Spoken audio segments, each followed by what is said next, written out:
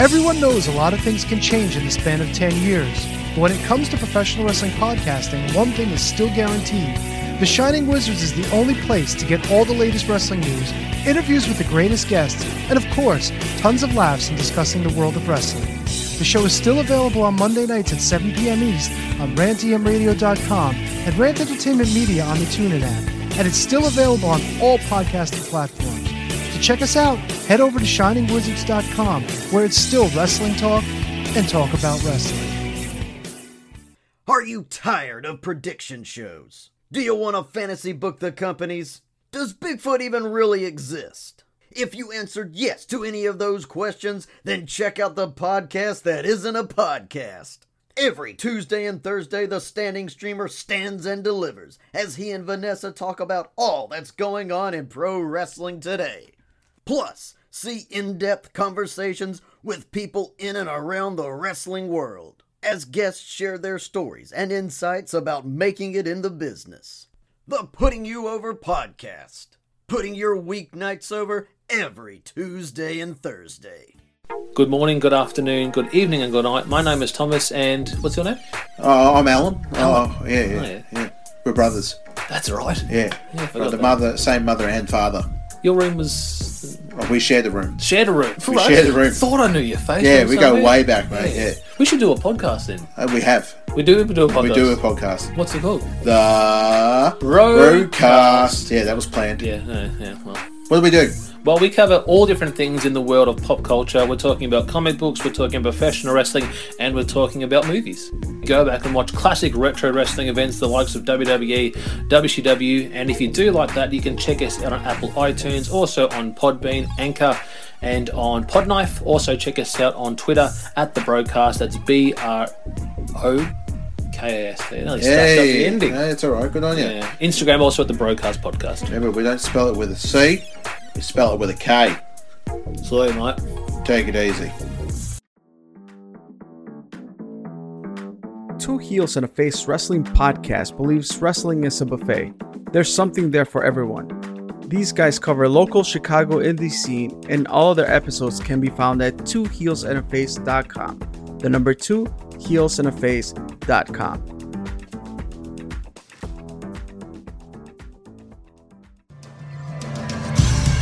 Hey everyone, my name is referee Tony S, and this is Heat, the wrestling podcast. Like you, first and foremost, I'm a wrestling fan, and for nearly 2 decades I've maintained law and order inside the squared circle in New England and throughout the country, working with some of the best and brightest from wrestling's past, present, and future. Now I bring my authoritative tell-it-like-it-is style to the podcast world. Join me each week as we go through all the major headlines from the global companies, independents, and in between. And most importantly, the women will receive the coverage and headlines they truly deserve as they'll empower the second half of the show. Plus, I'll introduce you to my friends and colleagues within all forms of wrestling and entertainment, answer your questions, anything goes. No holds, well, questions barred, and throw in some fun surprises along the way. Get ready for the spark that fuels the flame.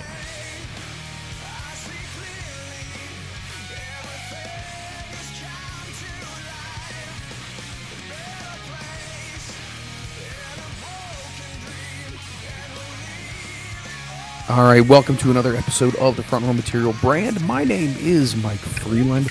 I was soon to be joined by my partner. He is the other half of the Canyon Connection. His name is Christopher Butt. He is my brother from another mother from another country, which isn't that far away, but I like to act like it is. Coming up on tonight's show, we're going to be talking about the fallout from the Tuesday Night Wars. My God. If you've seen all the reactions on social media, you're probably thinking, I never want to have another Tuesday Night War again because it's nauseating to listen to all of the back and forth between the wrestling fans themselves, not to mention Tony Khan. We're also going to be talking about what was the final decision that WWE had on the CM Punk situation. Now, Survivor Series is supposed to be emanating from Chicago. Would he be available? Well, we're going to find out more about if he's interested in coming back. We also have some news on Impact Wrestling, who has some big announcements to make, and Bully Ray believes a certain person added to the roster could be a good thing. Billy Corgan also chimes in and says that his company, the NWA, has signed a top 20 TV deal We'll get into that too. All of that, and there's going to be more. But let me go ahead and let me bring him in right now. He is the other half of the Canon Connection. We affectionately refer to him as the Ass Man. His name is Christopher Butt. What's going on, man? Hello, Michael. I am doing fantastic. It's a good day. It's a gorgeous fall day here in the Great White North that you think I live in. My igloo is nice and toasty. Nice. I was out hanging out with my pet polar bear this morning. Nice. Before I went to work. He's doing well. Nice. He's a solid 700 pounds now. Takes up a lot of room in our bed, but he's a good boy. No, I got that out of the way. No, things are good, Mike. Yeah, beautiful fall day here today. It's 15 or 16 degrees. So it's, I don't know, about 65 degrees, I guess, to you guys. Yeah, that's a nice one. That's nice a beautiful and sunny. No rain, no snow, no fog, no nothing. Life is good. Fall is here. Yes, it is. I don't know if I ever asked you this, but so your wife is a coffeeholic, correct? She likes the coffee. Yes. Do you like the coffee on the level that she likes the coffee, or no? Okay. No, I have my morning coffee getting ready for work. Okay. And then I grab my to-go cup. Nice. Sip on it on to drive to work. It's a 32-ounce Yeti cup, so it's quite a to-go cup. Beats. And so I'll sip on that for the first hour of my workday, and then that'll be it. About the only time I have a coffee in the evening is the nights we record. Yes, got to keep yourself awake to listen to all the bullshit that comes out of my mouth. Get up. I get up at god awful early, between 5 and 6. I'm out of bed getting ready for work. So holy snot! I can't imagine that. Linda likes her coffee. She's a coffee aficionado. Oh, I like that. I'm hey, what do we have to make coffee out of? I don't care. I like the coffee. I told you, and I mentioned this, that everybody is probably familiar with. I'm a pumpkin person, and I got onto this pumpkin spice thing literally. I want to say it was pre-pandemic, and I really liked it. And now I feel like I'm indulging in way too much pumpkin stuff. And I feel like I've kind of run its course with me now. I overdid it with my enjoyment of the pumpkin flavored. Now I kind of want to back off a little now. I'm now into hazelnut. And let me tell you something, friends. That's a nut I don't have mind to having in my mouth. Well, thank you very much for tuning in. I'm going to bed. Goodbye. I don't need this. Oh, my God. So we order coffee from Newfoundland. Yes. We get it shipped up. It's from a Jumping Bean is the company. Okay. And it's a Screech flavored coffee. So Screech is a Newfoundland rum. And I enjoy that. I'm not a big flavored coffee guy. Right. But the Screech flavored rum is nice. Just make it normal, with cream and sugar, milk, sweetener, whatever, black. I enjoy that. That's about the only flavored coffee I really go with. Obviously not going to work, but you ever put any Bailey's Irish cream in the coffee? Oh, yeah. Oh, God. Every Sunday morning, buddy. Oh, that's delicious. That's delicious, and it's all nice and warm. It was funny. I remember when people would say, why do you think people who live in really cold climates in the wintertime sipping whiskey or whatever? Because it literally does get you warm. It does. No joke. You feel different.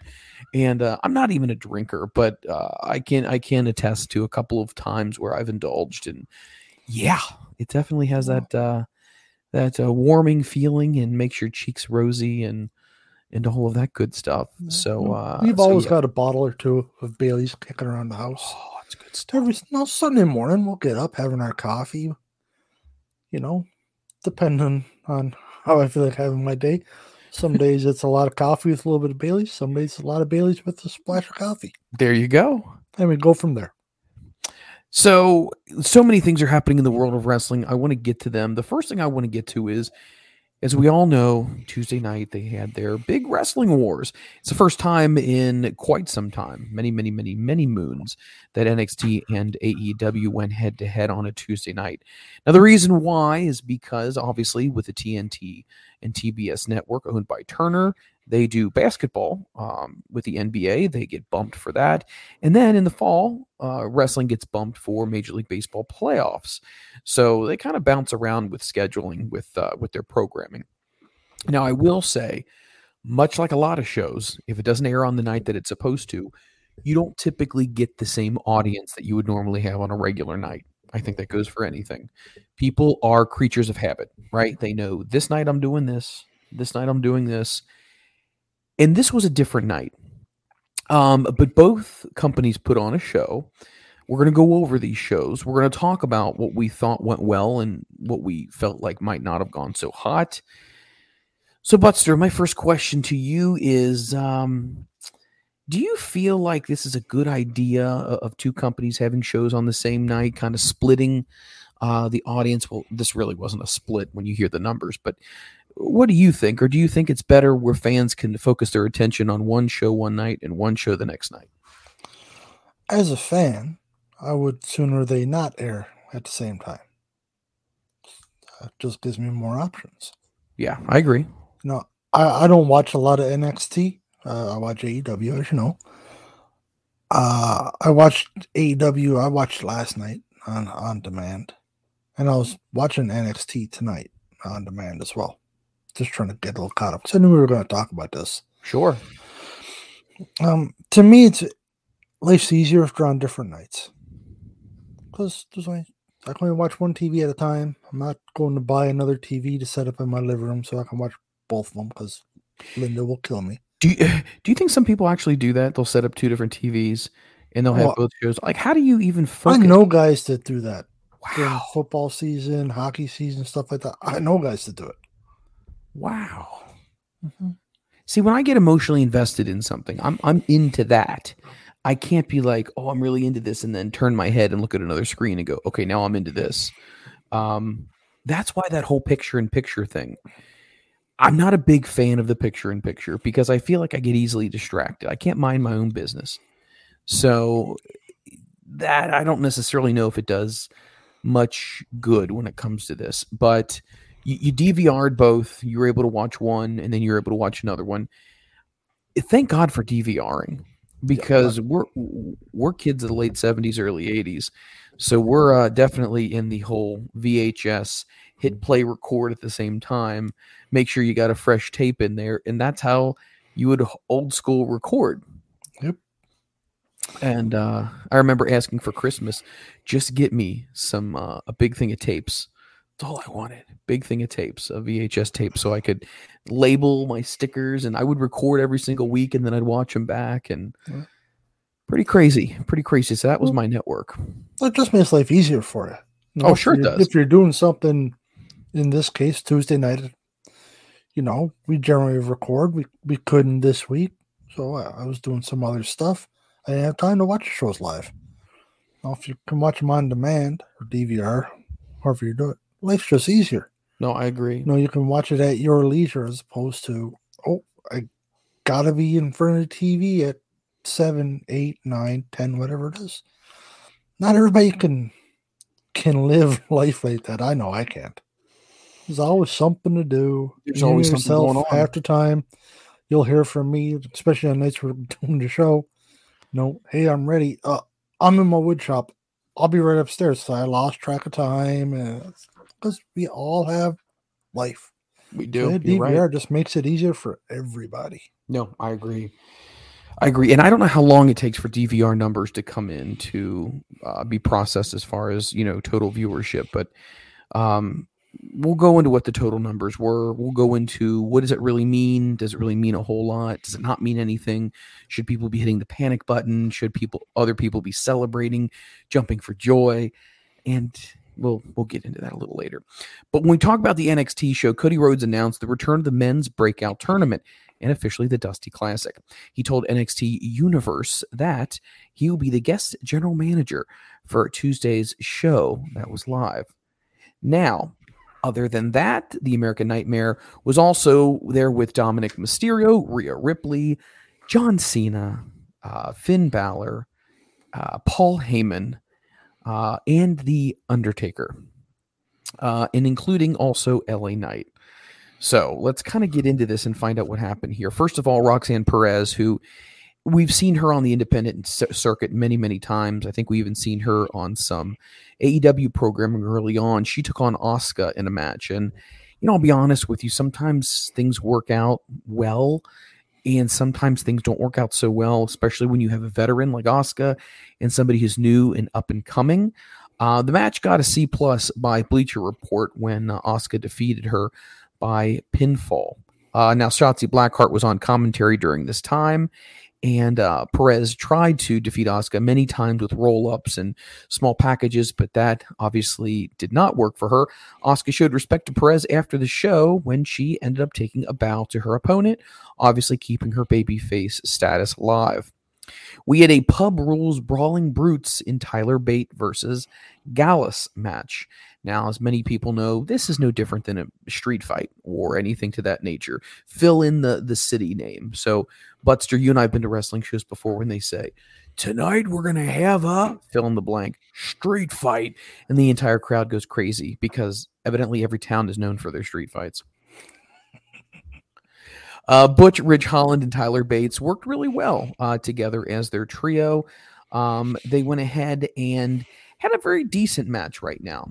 Wolfgang and Mark Coffey also came down by ringside. The babyfaces then finished with a triple powerbomb on Joe Coffey through a table, and that ended up winning the match. Bates, Butch, and Ridge Holland defeated Gallus by pinfall. The match itself got an A- from Bleacher Report. I don't necessarily know if I would go that high. The match was entertaining, but we'll look at it.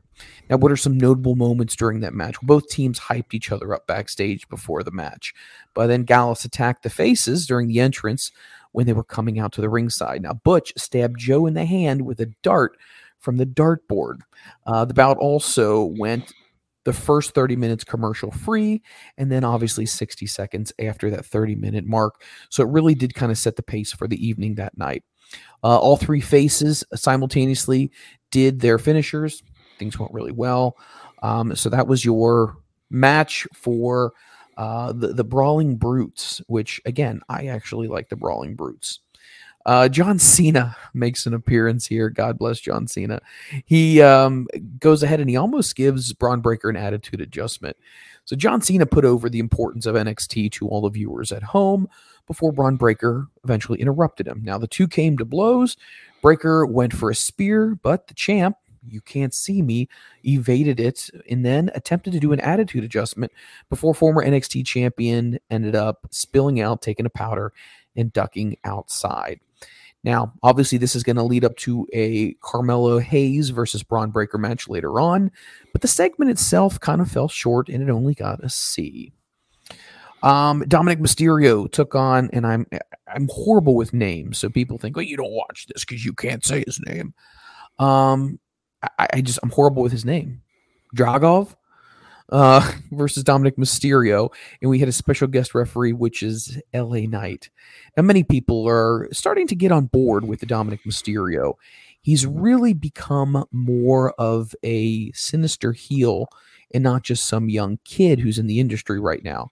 It was a decent match. Dominic Mysterio actually ended up losing. And the match itself was graded as an A-. If you haven't seen it, obviously you can go ahead and check it out on demand as well. The women's breakout tournament, Lola Vice, she ended up taking with Elektra Lopez, took on Danny Palmer. The match itself, if you're not super familiar with some of these women in NXT, I definitely think you should watch it. This one was very green. It had a lot of miscues along the way, we could say. But Vice defeated Palmer by pinfall to advance to the semifinals of the breakout tournament, which will continue next week on NXT. That match, by Bleacher Report, got a D+. Now, Carmelo Hayes with John Cena versus Braun Breaker, and the man in his corner, ECW man himself, Paul Heyman. The match was a very good match, in my opinion. I thought it went well. I thought the additions of Cena were really good. I thought Paul Heyman always does an excellent job in anything that he does. The match ended up going to a B+ grading by Bleacher Report. Hayes defeated Braun Breaker by pinfall to earn a spot in the NXT Championship and to be the #1 contender next week on NXT television. Cody Rhodes, as we said before, he was there. John Cena was there. The Undertaker was there. Dominic Mysterio was there. So many major stars were there as well. Now, Bleacher Report obviously gives the show an A- overall. Butster, I think you know what I'm going to say on this. Had this just been the regular NXT roster versus AEW roster, or whatever you want to call it, would the NXT show have gotten 921,000 viewers? Possibly. I don't follow NXT a lot. Said that earlier. I talked to Brandon. He follows NXT. He thinks NXT is the greatest wrestling on TV right now. Above SmackDown, Raw, Dynamite, everything. He thinks it's fantastic. I read about it more than what I do watch it. NXT sounds good. From everything I read, whoever's giving these matches the ratings on Bleacher Report is a moron. I'm sorry, you're an idiot. The Asuka match was not a terrible. I thought it was a fantastic match. So they gave it a C. Moron. I'm sorry. I get it. It's to each their own. Let me see. But that's just fooey beyond all fooey. I was going to say, are we going to get a fooey tonight? Yeah, it was a C+. Yeah, no, wrong. Sorry, he's wrong. I get it, opinions, but no way. Because Roxanne's amazing. She's going to be something special. She's only 20 years old, I think, or 21 years old. She's going to be excellent. Well, okay, so let's pause there with Roxanne right now. So many people would compare Roxanne to Sky Blue if you're looking for a counterpart with AEW. Okay. Do you feel the same way? I know you're a Sky Blue person. Are you a big fan of Sky Blue as much as you're a fan of Roxanne, or who do you think right now kind of has the edge? Roxanne. Okay. And I'm a big Sky Blue fan. You know that. I think Roxanne's amazing. I think that young lady has such a promising future. Right? Yeah, she still has to develop, but she's only been wrestling for 3 years, I think. Yeah, not very long. That's a cup of coffee. But she was in there with Asuka, and she did not look out of place. Yeah, there was a couple small hiccups, but come on, man. No, that was a little... I thought that was a harsh rating for that match. So, no, I thought NXT was fantastic, and from everything I hear, NXT's got a great show. I'm glad NXT and AEW don't go head to head every week. I know you probably don't want to hear that, but I think NXT beat the guts out of them. Whether they had Cena, Undertaker, LA Knight, whoever, wouldn't not make a difference whatsoever. NXT's good. From what I've seen, and not just because of the stars, right? It was their homegrown guys on it, and girls were excellent. Well, for those of you who may not be super familiar with Roxanne Perez, or you might not watch NXT all the time, Roxanne Perez's real name is Carla Gonzalez. She's a professional wrestler. She signed to WWE under the NXT brand when she became a free agent. She's actually a former NXT Women's Champion. She's also a former NXT Women's Tag Team Champion. Now, people say prior to WWE, where was she? Well, she wrestled under the name Roxy when she was in Ring of Honor, and she was also the inaugural Ring of Honor Women's Champion as well. She did make some appearances in the independent circuit. She also did some stuff with Ring of Honor as well. She was looked at in a lot of people's eyes as a very high prospect of somebody who could do really well for themselves. I do remember seeing her on the independent circuit and having a lot of people buzz around her as far as what she could do. In April of 2021, Roxy made a Ring of Honor debut. She teamed up with Max the Impaler. And if you haven't seen Max the Impaler, my God, you need to take a look at this. The level of dedication to that character is insane. Well, they went to a time limit draw in that one. Then Roxy competed in the Ring of Honor Women's Championship tournament, where she defeated the likes of Sumi Sakai, Quinn McKay, and the very famous Angelina Love. At Final Battle, she actually defeated Miranda Elise to become the inaugural Women's Ring of Honor World Champion. And at that time, she was the youngest Ring of Honor Women World Champion at only the age of 19. Now, she would also go on to be confronted and have interactions with people such as Deonna Purrazzo as well, when she had a brief stint in an appearance in Impact Wrestling as well. And then by March of 2022, all of that publicity in her matches got her signed to a developmental deal in WWE NXT, where she has made her home ever since then. And she's definitely made waves. So I'm happy for her. I do think she's a good wrestler. I think that there's some greenness still with her. Butster noticed that as well. I mean, she is just 21 years old, and it's going to take her some time, but I think getting in the ring with more seasoned talent is definitely going to make her better overall. And I think when you work with somebody, could you possibly work with somebody more professional and more respected than Asuka? Because right now Asuka's considered one of the most respected people in the women's locker room in WWE. As far as the other matches, I mean, Carmelo Hayes, I think Carmelo Hayes is really good in NXT, and I think he's got the ability, the demeanor, and his matches are really good. He is very entertaining. Now, the big question with Carmelo Hayes is he going to transition well over to either a Raw or SmackDown? I think they're going to take these NXT people and they're going to push them to the moon. I really believe that. But the big question here is, what's going to be next? How does that work out for him? We say the same thing about Braun Breaker as well.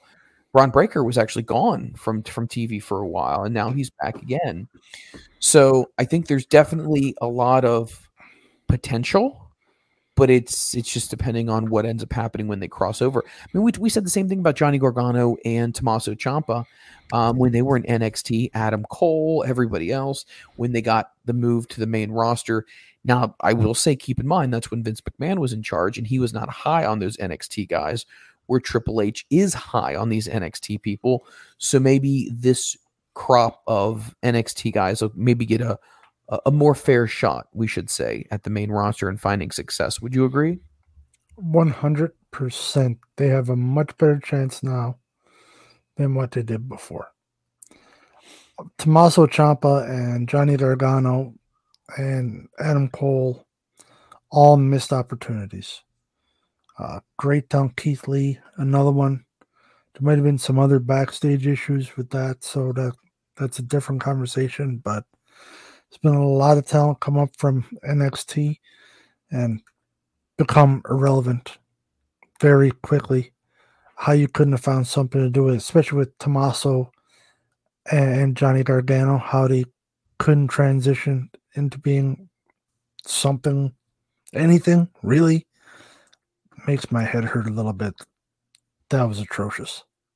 Well, but everybody's got a much better chance now.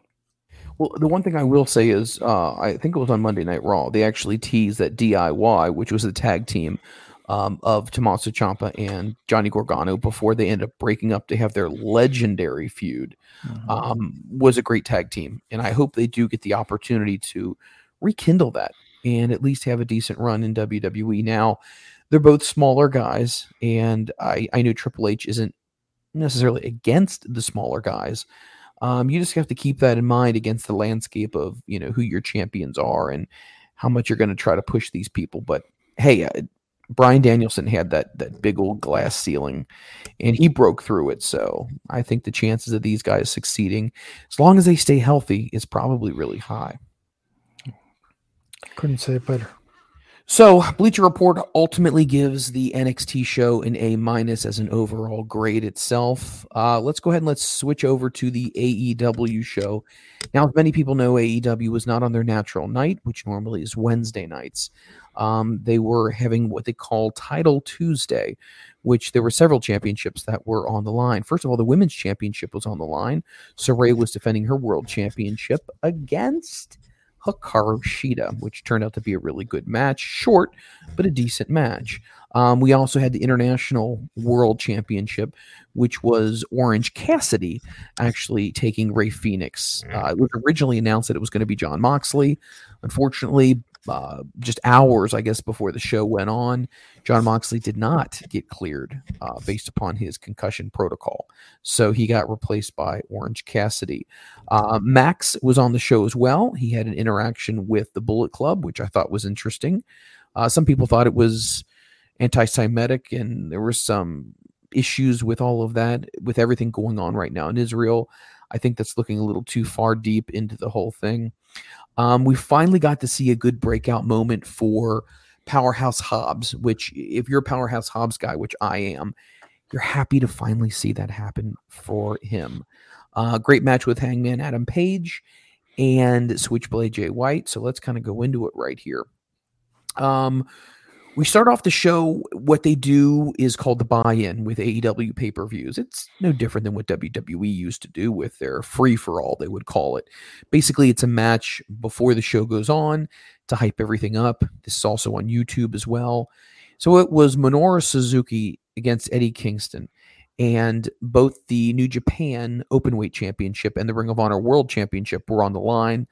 I don't really understand why that needed to be done, because you're not really going to put a title on Minoru Suzuki right now, unless it's the New Japan one. I don't really see him doing anything with Ring of Honor. The match was brutal. That's what I will say. They went at it tooth and nail. They chopped each other. They hit each other. It was good. I mean, there were moments when you forgot about the age of Minoru Suzuki and you really saw him just as a fighter. A lot of people don't know this, but he was in Pancrase, which was actually a rival to UFC back in the day. So he is an actual mixed martial arts fighter. He can go, and he had a great match with Eddie. I think in so many ways, this is the highlight of Eddie Kingston's career right now. I mean, he's over with the fans, but he's getting his just dues. He's a double champion. Whether Tony Khan will give him an AEW championship of any of them at some point in time is still to be determined. The match was brutal. Fans were into it. It was just brutal. I mean, that's really all we can say. I mean, when you talk about strong style, this is the epitome of that.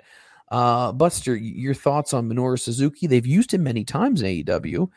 And Eddie Kingston, it just feels like this is an old school 1980s type of just last man standing type of a match. Because they're both the same style when it comes to that. Like, they're stiff. Like, teetering on beating the piss out of each other, legit fisticuff. If those guys are stiff, they lay it in. Eddie Kingston's amazing. Yeah. And yeah, Suzuki, if he feels like it, he'll tie you up in a knot. Yes, he will. And that's it. And see, here's the thing about former MMA people, or whatever you want to refer to them. If Suzuki really wanted to hurt you, he could do it in a heartbeat. He could do it in a heartbeat, but he's in the entertainment business. But definitely don't piss somebody off who is a mixed martial arts fighter and obviously tough as nails as Minoru Suzuki, because he will humble you very, very quickly. But absolutely, it was a great match, and it's interesting because the AEW fans really responded to Minoru Suzuki, and during his theme song, they were singing to it and they were chanting his name, which, nothing but respect for the veterans in the industry, which I really liked. Why would you use this though as your opening match?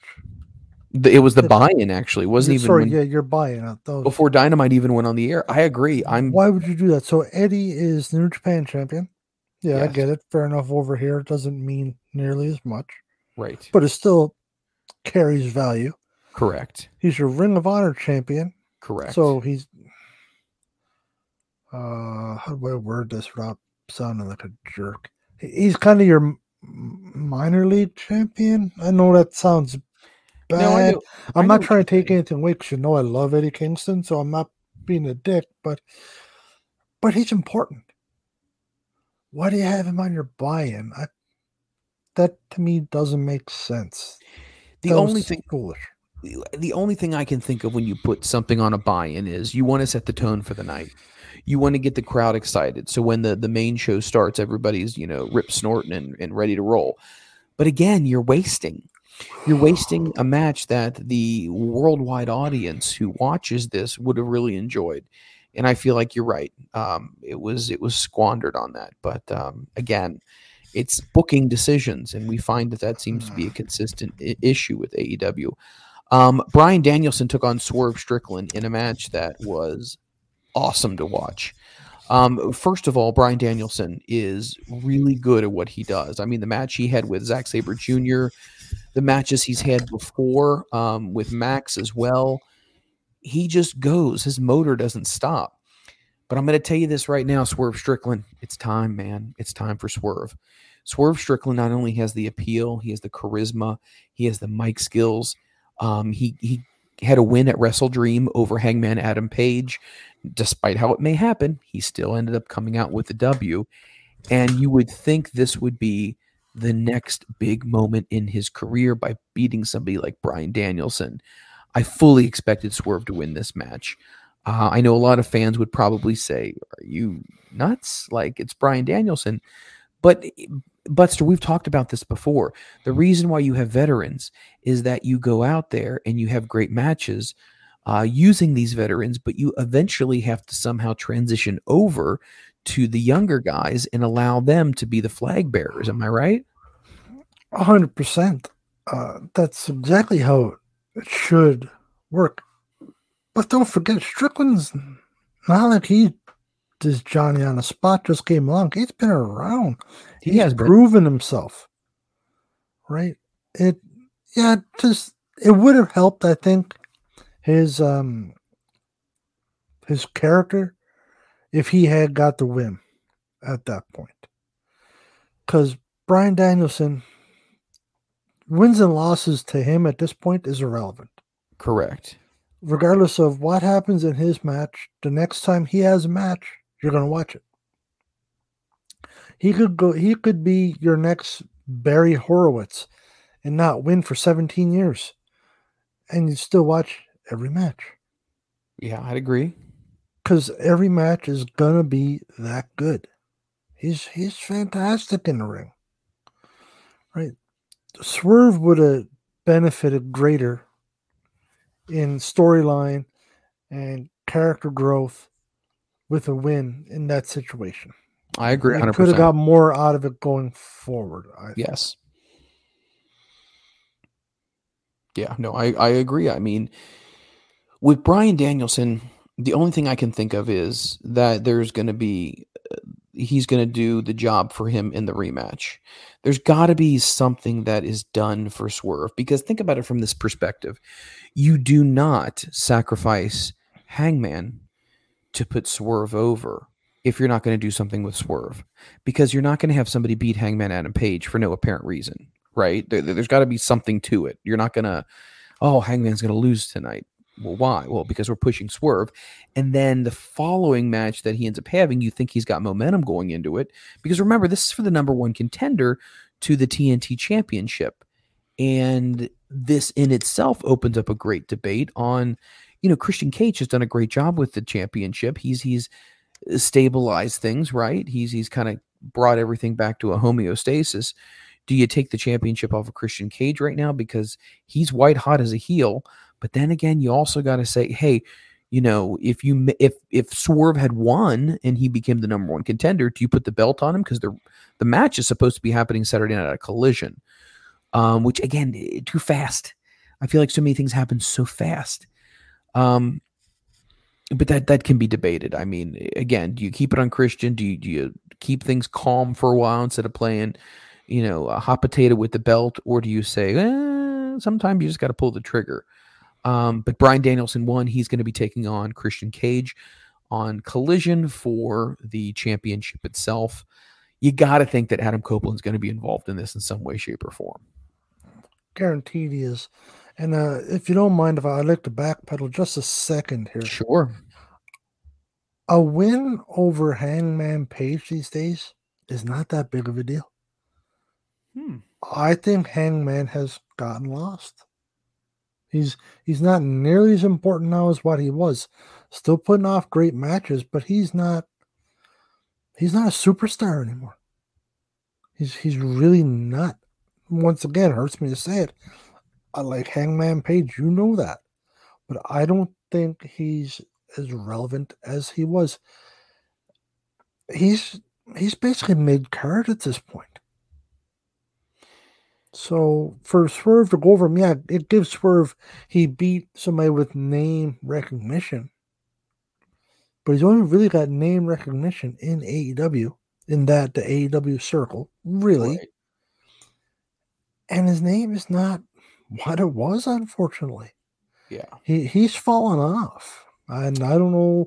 He never recovered from when he took time off when he was supposed to get his championship run. I don't think he's ever gotten back to that level. I mean, there could be an argument for that. I mean, when he reconciled with the Elite and he kind of came back into the fold, and he and Kenny, and was it too much, too little? I mean, it could be. It's a really good question to ponder. So, for people listening here, what are your thoughts? Do you think Adam Page has taken a step back? Do you think maybe Tony Khan is cooling him off a little bit in pursuit of other people and their success? Or do you think it's a situation of, what, the feud's not over yet? Maybe Hangman Adam Page gets involved in the match, and he somehow gets involved more with Swerve, and this leads up to, which is going to be their next big pay-per-view. So we'll have to see about that. After that, another great match that I think that they had, by the way, the grade for that match was an A. So Bleacher Report ends up giving that match an A. The Minoru Suzuki against Eddie Kingston end up getting a B. So we move on from that one. We move on to Chris Jericho versus Powerhouse Hobbs. Man, there's so many things to break down with this one, because you got to think to yourself, if you don't do something with Hobbs and his contract expires, he's going to leave, and rightfully so. You have a guy who is, I think, good in the ring. I think he sells his ass off. I think when he needs to talk, he can talk in small doses, but he's such an imposing presence, and he's got such a physique.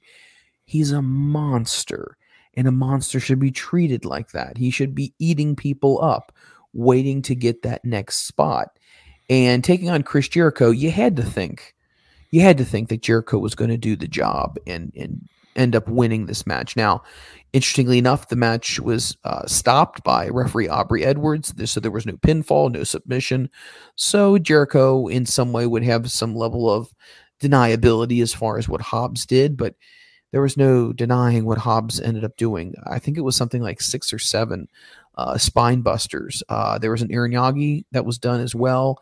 And Hobbs just literally just pushed him in the corner and would just gut punch him and maul him. Very reminiscent of what Vader would do. There was a classic match on WCW Saturday Night where Vader took on Mick Foley, Cactus Jack at the time, and it was just a brawler. I mean, he just got destroyed. Are you surprised that Jericho made the decision to say, you know what, we got to put Hobbs over? No. Jericho's a smart guy. Been around forever. Let's see, 40 years in the industry now, or 35 years or something like that. He's been around a long time. He knows how it works. You don't got to be a genius to figure out that Powerhouse Hobbs needs a push of some sort. You summed it up perfectly. Much as it pains me to agree with you on things, you summed it up perfectly. He's a beast of a man. He can wrestle, and it's not just a pure offense, pound the guts out of the guy he's wrestling. He's done. He can sell as well. He's more than adequate in the ring, right? Mic works okay. That's something that needs some improvement, but that's fine. There's been lots of guys that needed help with that. You can improve them, right? Teach them a bit, get them a manager, both, whatever it would be. That can be improved on. But he's been squandered, wasted, whatever you want to call it, really for the last year for sure. Maybe a little bit better. He was relevant when he was with Team Taz, but that was short term. That just got screwed up, unfortunately. And if you don't push him, like you said, he's gonna be like, cool. My contract's up. Yeah, no, Tony, I'm not resigning. I'll go to NXT. Yep, I'm not gonna make the money. I ain't gonna be there long. They're gonna bring me up, right? So I think it's just a matter of Jericho's been around long enough. He understands. He is a smart man when it comes to the wrestling business. He knows what's best for the business. And they just had to put him over. They couldn't keep pissing that much talent away. Because if they did, well, he'd be the next Wardlow, basically, and he wouldn't far from it. I agree 100% with that. It's I mean, if you look at this, and you mentioned this earlier on, what did NXT do? NXT focuses on their young stars. They try to make them to be, really relevant. And I think when they bring down these other big names, I think what they're trying to do is end up making that transition to the main roster smoother, where it's not like, oh, who is this? Not to say WWE fans probably don't watch NXT as well, because they probably do. But I think what they're trying to do is incorporate the main stars with these guys as well. So at some point in time, when you bring them up, it's just a natural transition instead of bringing them up and then all of a sudden they have these matches and there's no connection with the audience. They don't, oh, I remember when he did this with this guy. Okay, now they're going to continue it, right? So you're laying the foundation of something that could happen on a SmackDown or a Raw, and it wouldn't seem out of place. Where AEW, in some ways, they didn't really give you much of a backstory of some of these people. And I think the concept of Dark and Dark Elevation, I think those were the only two. Was there another one? Dark. I can't remember anymore now because I never got them. Yeah. They're on YouTube, and once again, there's only so much time in the day. I can't. And I think that there was an expectation that people would get exposed being on those shows, being on YouTube. I don't think that really panned out the way they had envisioned it. And then the other thing that I don't think panned out very well was the whole Ring of Honor thing either.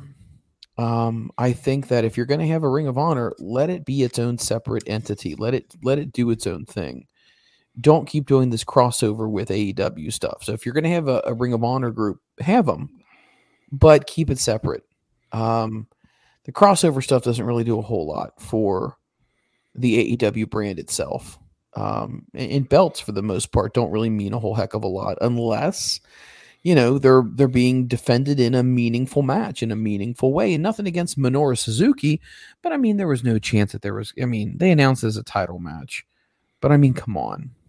Nothing's going to happen. Plus, New Japan would have to sign off on something like that for a championship to change hands on a non-New Japan show. So anyway, that's interesting enough. Speaking of Wardlow, we're actually going to get to Wardlow, and I wonder if Tony's starting to see the light on that. We'll get to Wardlow in a little bit. Earlier on, we talked about how the AEW International World Championship was supposed to be Ray Phoenix taking on Jon Moxley in a rematch in the match where Moxley actually got concussed early on. And a lot of people have asked me, they said, well, when did Moxley get concussed? From what I have heard, it's when Ray actually came off the apron and I guess did a dive or I think it was a dive or a somersault off of the ring apron, and it clocked Moxley the wrong way. And Moxley was never quite the same for that entire match. He was punch drunk. And that's what ended up getting heat on Rick Knox as well, because Moxley was trying to tell him, hey, look, I'm out of it. Just pin me. Let's get this over with. And he didn't. And so that was that didn't look good on his part. But Moxley wasn't cleared, so obviously we're not going to get the rematch. So what happens? Well, they bring in Orange Cassidy, the man who's held the championship for over a year and defended it against so many different people. I believe he had something like 26 title defenses. He ends up getting his rematch with Ray Phoenix, but here's the funny thing. Ray Phoenix is now injured. So Jon Moxley drops the title to Ray Phoenix because Moxley's concussed. Well, Ray Phoenix is already beat up as it is. He ends up getting more injured in the match with Moxley. So then he ends up having a match with Orange Cassidy, and he has to tap out because of his back. So the match goes on, and obviously Orange Cassidy gets the confetti. He is the champion again. They really built this up with Orange Cassidy. He stared at the belt a lot. The confetti went off. I mean, it seemed very Shawn Michaels, the childhood dream has come true. It felt like that in some ways.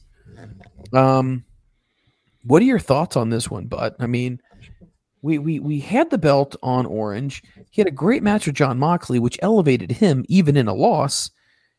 Moxley's not a guy who needs a belt. Why would we put it to Moxley?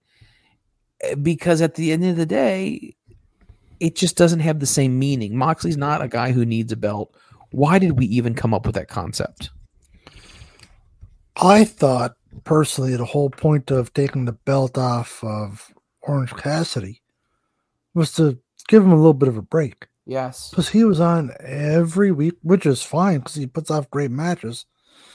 But that's got to wear on you. Plain and simple. And it's not like his matches are 5 minutes and it's done. You know, he's flying around. He's bouncing off of everything. You know, he's crashing.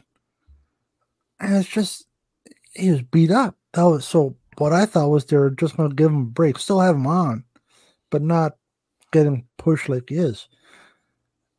I think the reason to put the belt on Mox, right or wrong, was more, it gives it name value. He's a much bigger name than Orange Cassidy. Oh, absolutely. I'm not saying he's better. I'm not saying he's worse. I'm not going down that road. But he's a bigger name, more recognition. So if you put the belt on him, it makes the belt seem more important. Because Phoenix wasn't supposed to beat him for the title. Correct. They Phoenix kinda was had never to switch incorporated it up. into any of this. No. But, you know, Mox got concussed in their match, so they had to go some route. So Phoenix ended up getting the belt by default. No disrespect to him, but that's what happened. They had to do something because they knew Mox was going to be off for a bit with a concussion. So you got to move the belt off of him. So you give it to Phoenix because that's who's in the match with him. But Phoenix was never in the equation in any way, shape, or form. So you were fairly confident that that wasn't going to last long. Right. Right? But it's just a little bit of irony. I thought they took the belt off of Orange Cassidy because he was beat up. Then they had to take it off of Mox because he was hurt. Then had to take it off of Ray Phoenix and give it back to Orange Cassidy because he's hurt. Kind of makes Moxley and Ray Phoenix feud, matches, title changes. Nonsense. No. I don't know. I mean, no, albeit it all got changed because of injury, so it was all kind of changed on the fly. But you're right back where you started. Like, I know. why could you not go a different route as opposed to giving the belt back to Orange Cassidy? And it's not that he doesn't deserve it, and it's not that he's in a great champion, because he is a great champion, and he's a very entertaining wrestler. And I love watching him. But put it on somebody else, even if it's just for a little bit. Because you're right back to where you were, and it just makes 2 title reigns kind of look pointless. Like, yeah.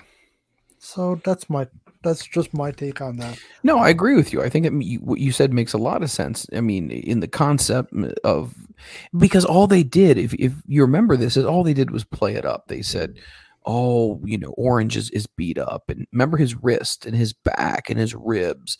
And you thought, okay, so in storyline, they're going to take the belt off of him for the sake of the fact that he is dealing with these injuries, right? So it made sense if he lost to Mox.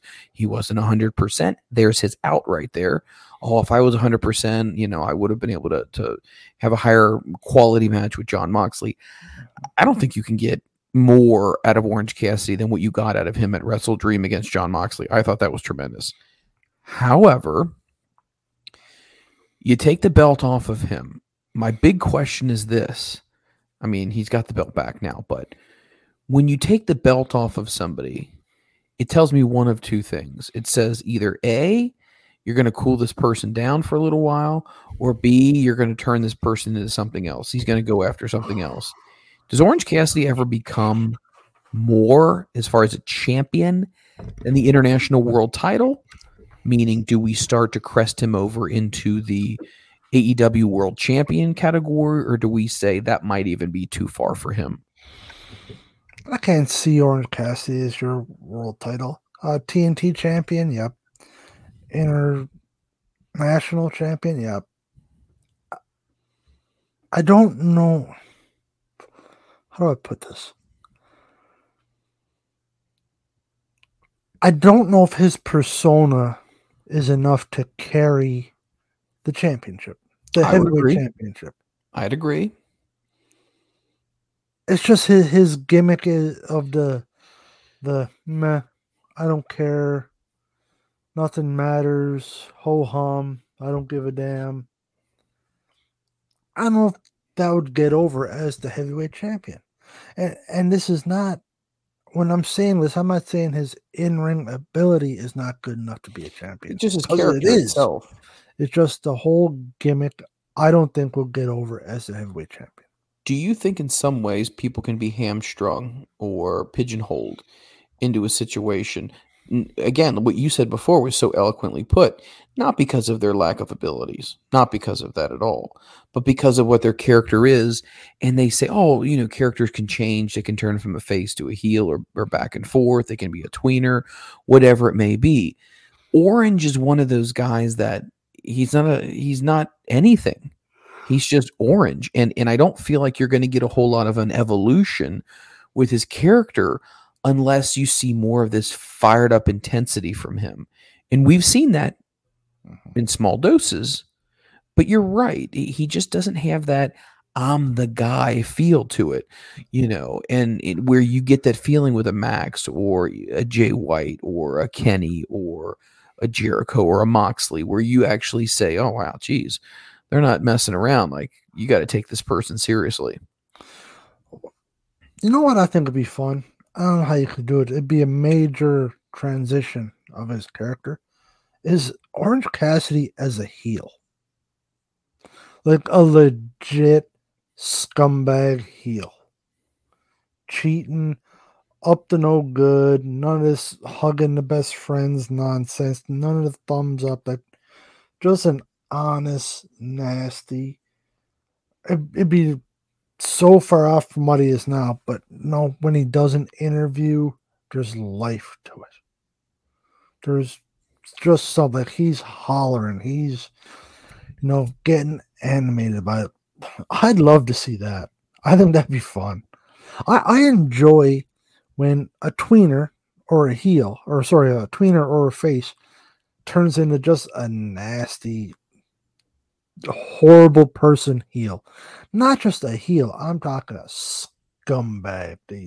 You just hate their guts. I think that's fantastic. I love it. No, I think that when you take somebody like that, if they have the personality, yeah, absolutely, you can turn them. With Orange, it's such a different situation because so much of his success is built off of the nonchalant sloth mentality. Mm-hmm. Now, tell me what you think about this. Let's go back. He loses at Wrestle Dream to Jon Moxley in a bloody brawl match, whatever. Maybe the next segment or so, they go backstage, and all of a sudden, they go to interview him, and you start to see the seeds of things change, of the frustration of this and that. And then all of a sudden you start to get this, like, is he going to crack type of thing? And then you tease that, and then you continue to build on that. I don't know how you introduce him to the audience as being a heel or not, but I definitely think what you could do is you could say he's one of those guys who's passive aggressive. We never saw this coming. And then you could definitely see where he completely snaps. And whether that makes him a full-fledged heel or not, but I think there's got to be some other level. What truly gets Orange Cassidy fired up? You know what I mean? And I think if you tap into that, but still keeping the persona of Orange Cassidy, I think it would be great. They could do a segment where he goes to a psychiatrist, and all of a sudden he has these moments where he becomes this different person inside, right? I don't think you can do that anymore, Mike. I don't know. That'll upset somebody. I don't know. I'm just saying there's got to be a way that we can somehow bring it out of a character like an Orange Cassidy, right? If you are going to make him have this sinister side, or he has a split personality, or he's whatever, there's got to be a way that you can kind of tease that out of him, right? Yeah, I agree. It's just you gotta tread lightly these days. So I don't know if you could go the mental health route. That would, I don't know. I just don't know if that'd fly.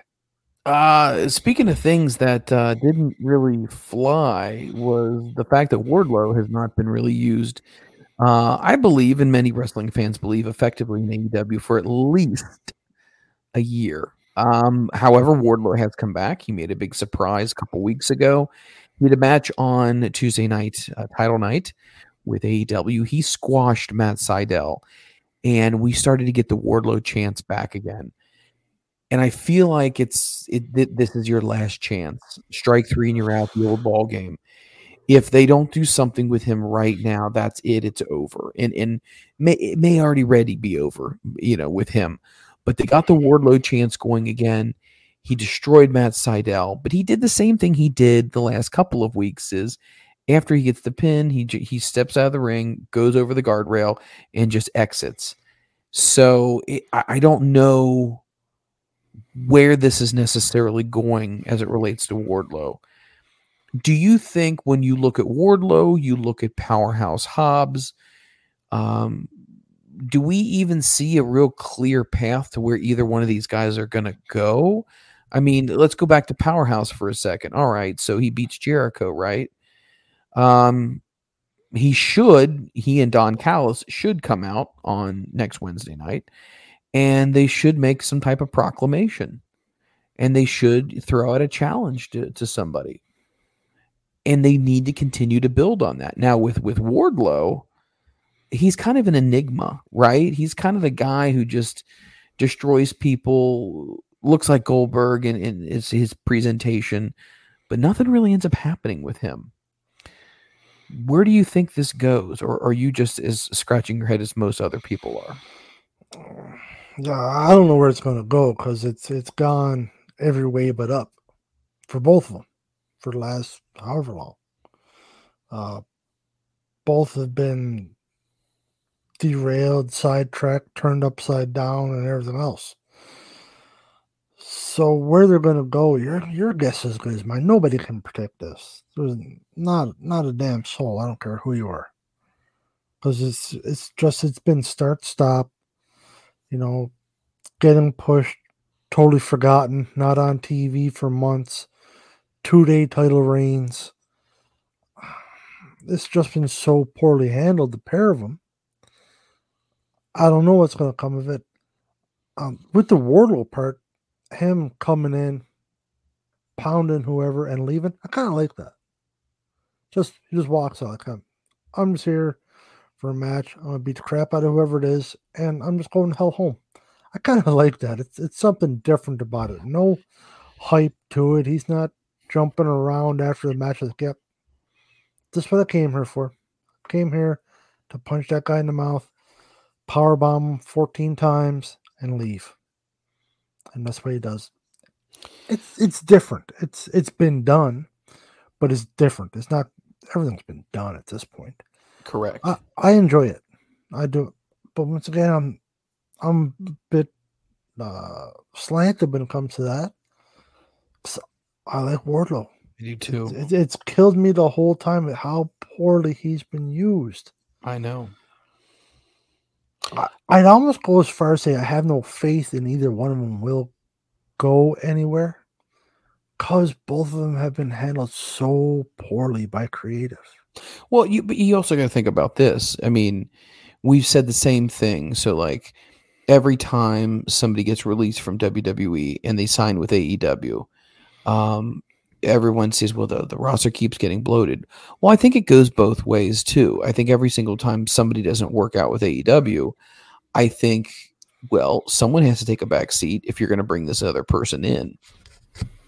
So, I mean, essentially, if you see these people, like, for example, if you're going to go ahead and use Jade Cargill in WWE, and I don't know where she's going to be, rumor has it she's going to be on both SmackDown and Raw.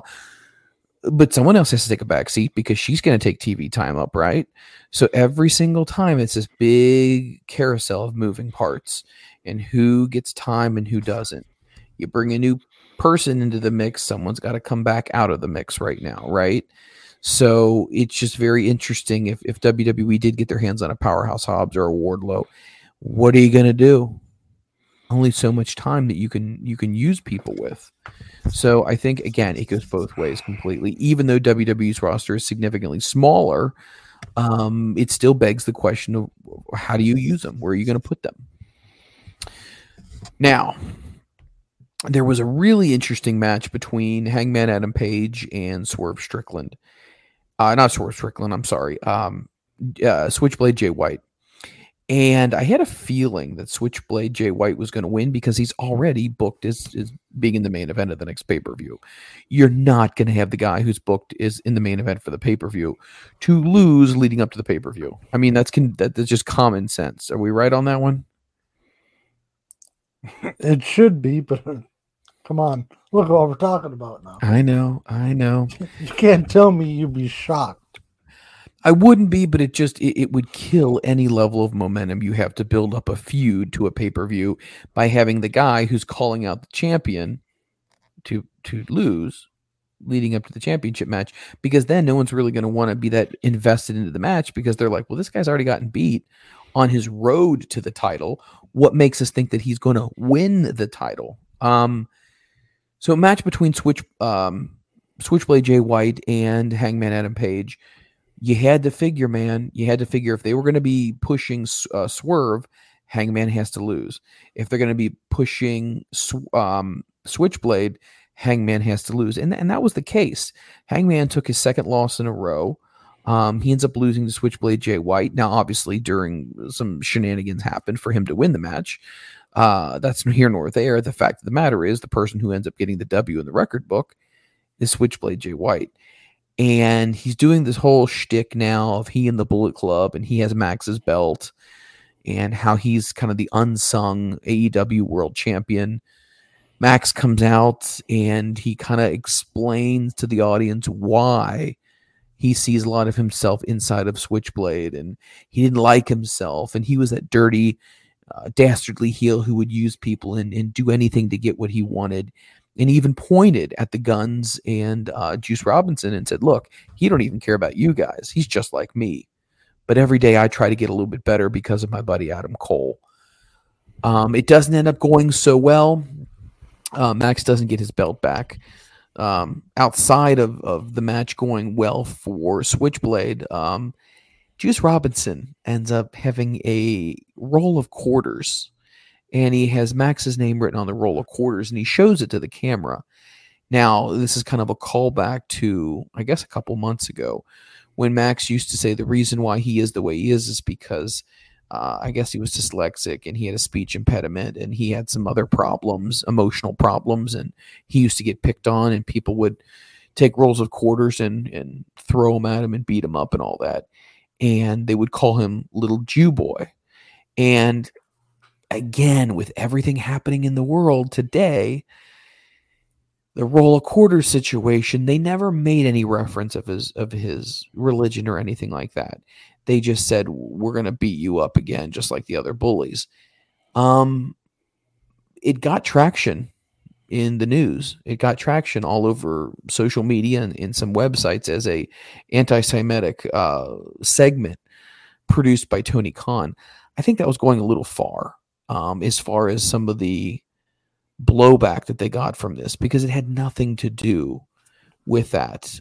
Even though Max, in his promo several months ago, said, I was called Little Jew Boy and I was bullied and people would throw quarters at me. I just don't see Tony Khan okaying a segment that would be so sensitive to what's happening in the world right now, unless Juice Robinson went out and did his own thing, which we know that a lot of people in AEW, they have that leeway. And sometimes you live by the freedom, you die by the freedom of letting some people talk on their own, right? I mean, either it can go well and be organic, or it can be, holy shit, they took it way too far. I didn't expect them to take it that far. Did you interpret that situation, that segment, as being anti-Semitic intentionally? Yes. I think. No, I think people are overall a little too sensitive these days. You know how I feel about that. We've talked about it numerous times. But with everything going on right now, that's part of a program that doesn't need to happen. It was 100%. Well, it was a dig at Max about when he was a young fella and they were throwing quarters at him and saying, "Pick him up, Jew boy." It's 100% what it was. Right. And with everything going on with the warring and all that, which we're not getting into, I don't think that was a smart move. Yeah, it was a little anti-Semitic. Now, was it completely over the top? No. But it was in poor taste. I don't think that should have happened. There's just no need of something like that. That's pretty crappy way to try to get heat. I don't know, like you'd be further ahead to say something about his mom. I think to try to get heat than go that route. Or go his learning disability, or I mean, and why do we even go into these directions? Why don't we just you stick to wrestling? I guess the thing that I don't understand sometimes is why do we have to go to the cheap heat? Like, why do we have to do that? Why do we? Because it's easy. Yeah, but it doesn't make good television. Because it oozes with insincerity when it comes to the fans, and you're basically just saying, well, this guy doesn't like this guy. Well, what's an easy way for one person not to like another person? Oh, for this person to say this, and it's like, oh, for the love of God, why can't it just be Mike Freland? I think you're an asshole. I'm gonna punch the shit out of you next week, and then you're going, Christopher Above, I think you're a piece of shit, and you can't kick my ass. So next week, I'm going to punch your teeth in. And then we beat shit out of each other next week. But here's what I would just be something real simple like that. It could be, but here's what I would say in my promo. Chris, I'm going to knock your teeth out. And on top of that, because I know you're in Canada, you probably won't get to see a specialist to fix those gnarly teeth for at least a year. So guess what? I'm going to be bringing to the ring a huge can of soup because that's all you're going to be eating. I have insurance. I can get in and see a specialist for my teeth pretty quick. Good Lord. No, but it doesn't need to go the personal route. No, it does not. No, Christian making the comments about Nick Wayne's mom, that's probably not the best. But let's be honest, everybody enjoys your mama joke. Sure they do. And plus I will say this. And that's not insensitive or racially motivated or religion, or it's none of that. He's being an asshole. He's being immature, but it's nothing. It's nothing crossing the line. That's just being a jerk. I will say that. I will say this though. Nick Wayne's mom, she's a pretty woman. She's a very, very attractive woman. Yeah. So. Surprised they haven't used her in storylines or used her in some backstage segment or something yet, but should be interesting. But yeah, I agree with you. I think there's certain things that you can tiptoe that line, but you don't want to necessarily cross it. So I'm interested to see, what the fallout of that is, because as I said, it did make national news. Tony Khan's AEW had anti-Semitic wrestling segment. Which would it be as big? Sorry, Mike, I didn't mean to interrupt you there. You're fine. Now, would it be as big of a story? So, say Juice came out, same thing, with the quarters, Friedman, da-da-da. If it wasn't for what's going on with the warring right now, do you think it'd be as big of a deal? No. Because it would still be anti-Semitic. Correct. Right? But it's just, it's a hot topic right now. Correct. And it's a huge deal, and I'm not trying to downplay it. What's going on is bad, 100%. I'm not getting into it. But it's bad news bears. But it definitely makes sense. Would it be considered or looked at the same way? You're right. I don't think it would have. It'd still be the same thing. It's just Optics. that topic right now is triggered. It's a very hot topic, so it just elevates it. It does. Are we going to get canceled for this? Huh? Are we going to get canceled for this? Oh God! If we haven't already gotten canceled, I think we're going to be fine. Not fair enough. Next match we had on Title Tuesday was Hikaru Shida, which we both like a lot. She was taking on Saraya. Now, we mentioned this going into All In, that Saraya, her first, not her first return match she had against Britt Baker, but her match back, Wembley, being at home for the title, it all painted itself into this magical masterpiece of redemption, right? A girl who was told she'll never wrestle again due to her injuries. She gets, released by WWE. She still wants to return. She goes through all this rehab and she ends up being able to come back, and WWE doesn't bring her back. She ends up having an opportunity with AEW and she wins a world title. I mean, I think it's a really good story, but I don't think it was ever intended to last longer than one pay-per-view, which kind of surprised me that it did last longer than one pay-per-view. But I think when you saw that it was Title Tuesday and Hikaru Shida was going to get a shot at her, and Shida is, in a lot of ways, tell me if this parallel makes sense, she is a lot like a Natty Neihard. And what I mean by that is phenomenal wrestler. You trust this wrestler. You know that when this wrestler goes out, they're going to put on amazing matches. They are stable and they're able to bring a level of credibility to a championship if there is any credibility in question. And it's just like, it's in good hands with Hikaru Shida. A championship would be in great hands with Natty. It's just these people that you trust, that you're like, wow, they're really good and I can trust them and I can put the belt on them for maybe 6 months or so until something else happens. But the Saraya thing, I think if you thought that this was going to be a long-term title reign, I think you were drinking the Kool-Aid. Would you agree? 100%. Saraya winning the title was your feel-good moment in Wembley. There with her parents, her family are huge deals over there. Like you just said, the good story, couldn't wrestle no more, had to retire, comes back, gets her chance. Beautiful story. Great story. Exactly what you want to hear. It's lovely. I'm not making light of it. It's awesome. You knew it wasn't going to be long-term. And that just, you'd be foolish if you thought that was going to be a long-term answer or long-term storyline. And Hikaru Shida, she is AEW's Natty Neidhart. 100%. Like you said, everything you said was spot on. Good wrestler, good in the ring, no nonsense. She's safe. She's everything you want. She's going to put off a solid match every week or every other week whenever you have her on.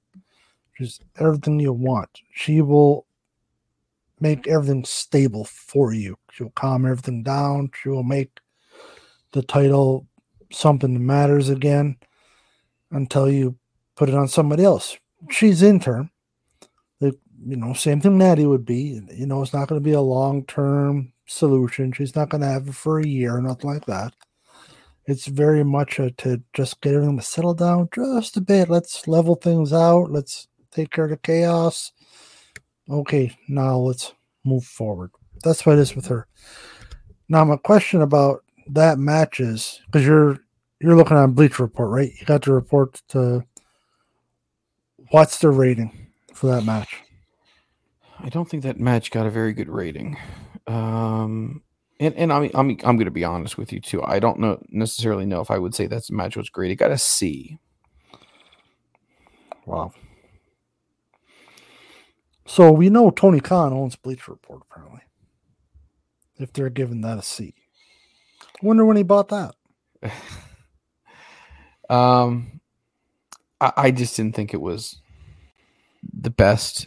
I mean, there were run-ins, there were a lot of things. It wasn't just your classic let these two talents stand on their own and let them have a match. Do you know what I mean? 100%. Saraya's not as good as she used to be. That match, she was a little bit sloppy in that match, I think. It's not, I don't know. It was not a good match. But you have to think about it too. Like the matches they put her in were predominantly tag matches, right? Because you can find her.